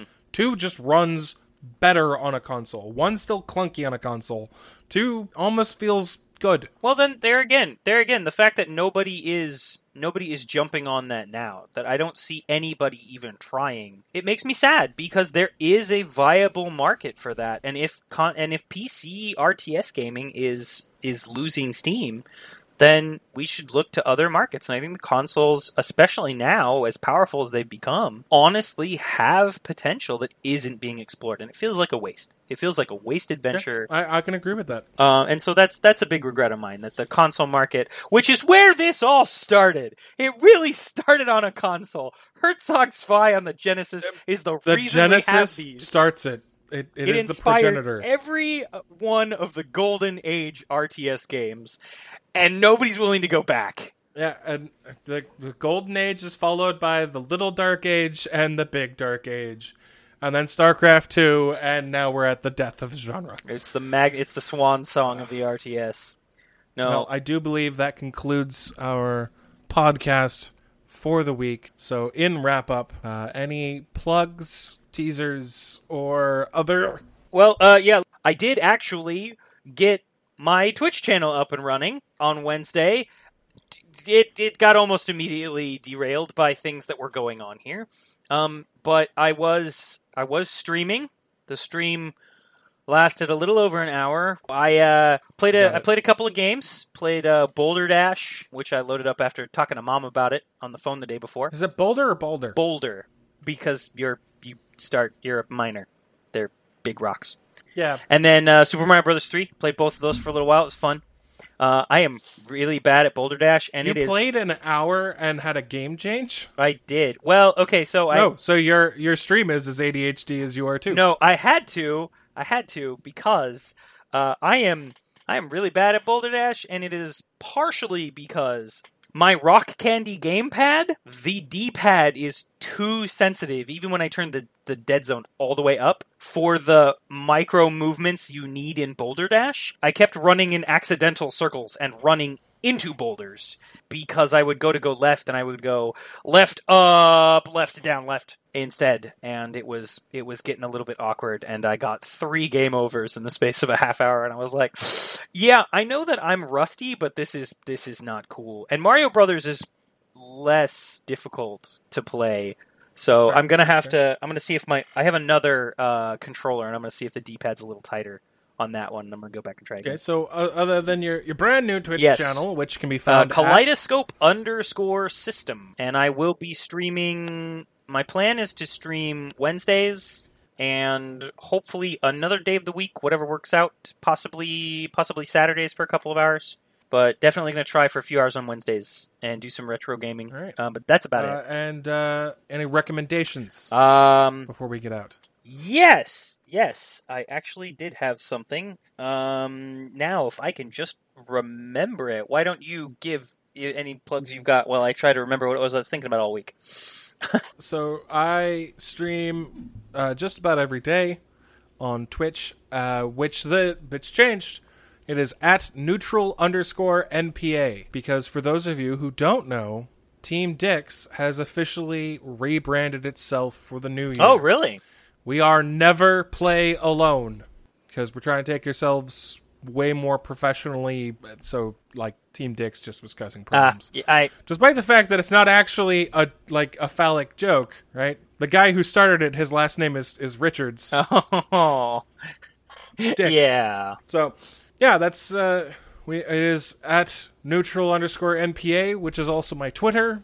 And for those of you who hasn't seen it, English. There's a show on HBO called Hung, Hung, and it has Thomas Jane as a history teacher / basketball coach who hits like the end of his luck and has to try and make other money, and the only quality that he has that is marketable is, well, fill in the blanks here. He's hung. So yeah, he becomes a gigolo. Funny show. Don't watch it if you're under 18, kids. I don't know. It's not porn, but it's sexually suggestive at the least. It's about prostitution. And Thomas Jane is a great actor. He should be in more things. Sounds good. I am looking at picking up an HBO account, at least if they have like a free month trial or something here pretty soon. So I'll add that one to the list of things to look into. I do remember what I was going to do. It was 2 things.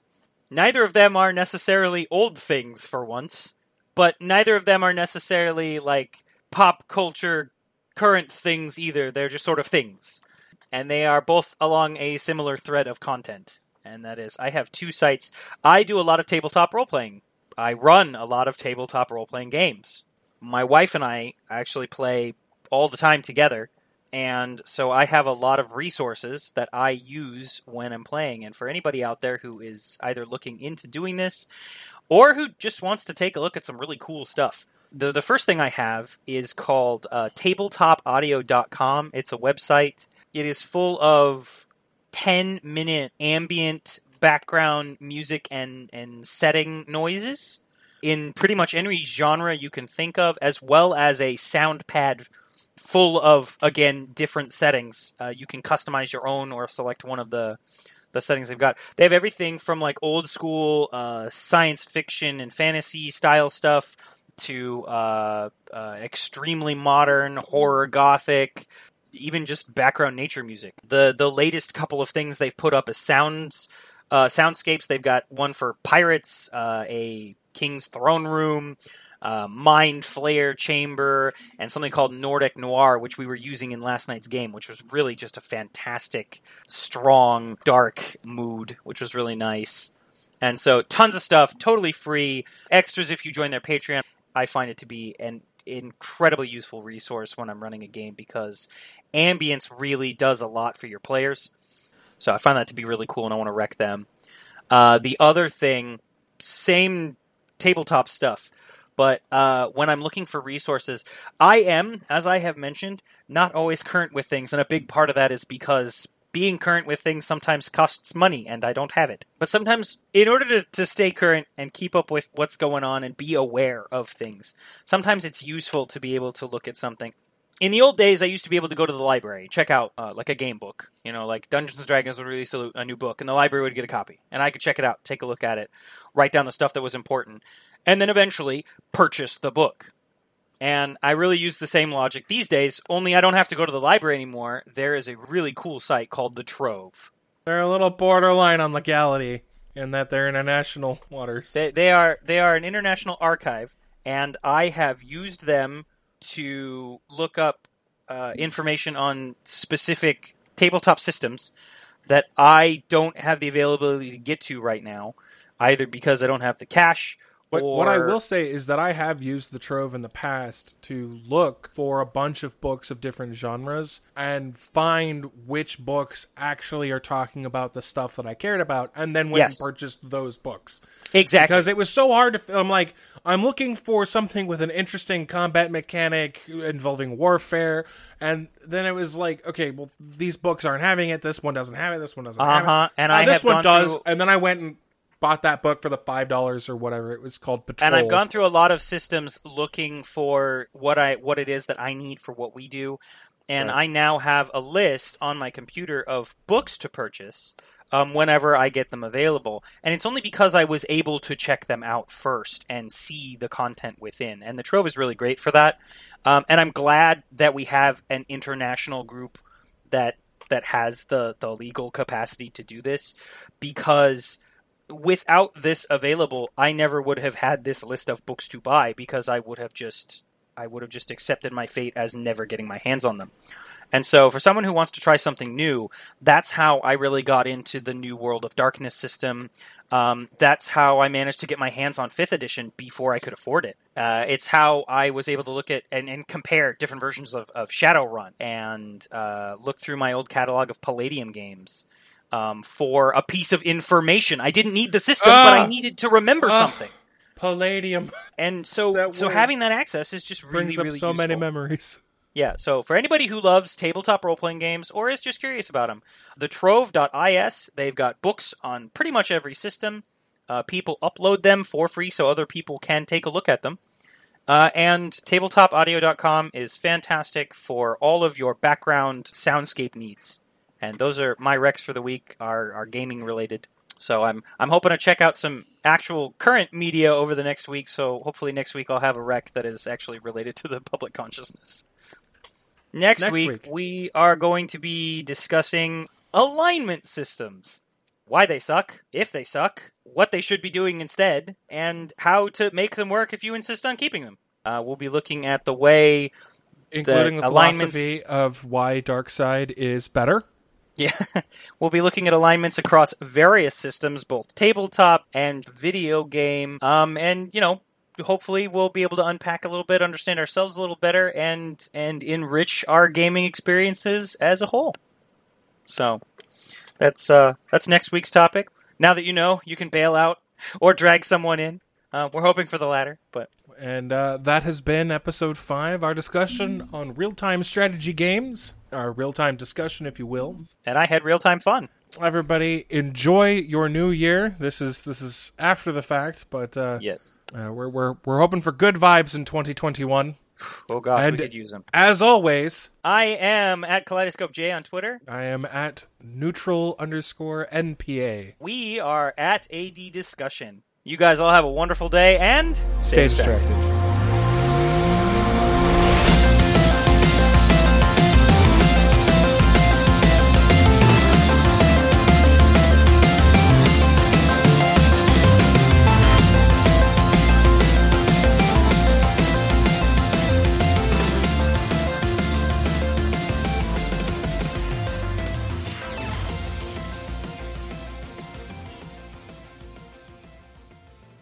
With Lucky Land Slots, you can get lucky just about anywhere. Dearly beloved, we are gathered here today to... Has anyone seen the bride and groom? Sorry, we're here. We were getting lucky in the limo and we lost track of time. No, Lucky Land Casino, with cash prizes that add up quicker than a guest registry. In that case, I pronounce you lucky. Play for free at LuckyLandSlots.com. Daily bonuses are waiting. No purchase necessary. Void where prohibited by law. 18+. Terms and conditions apply. See website for details.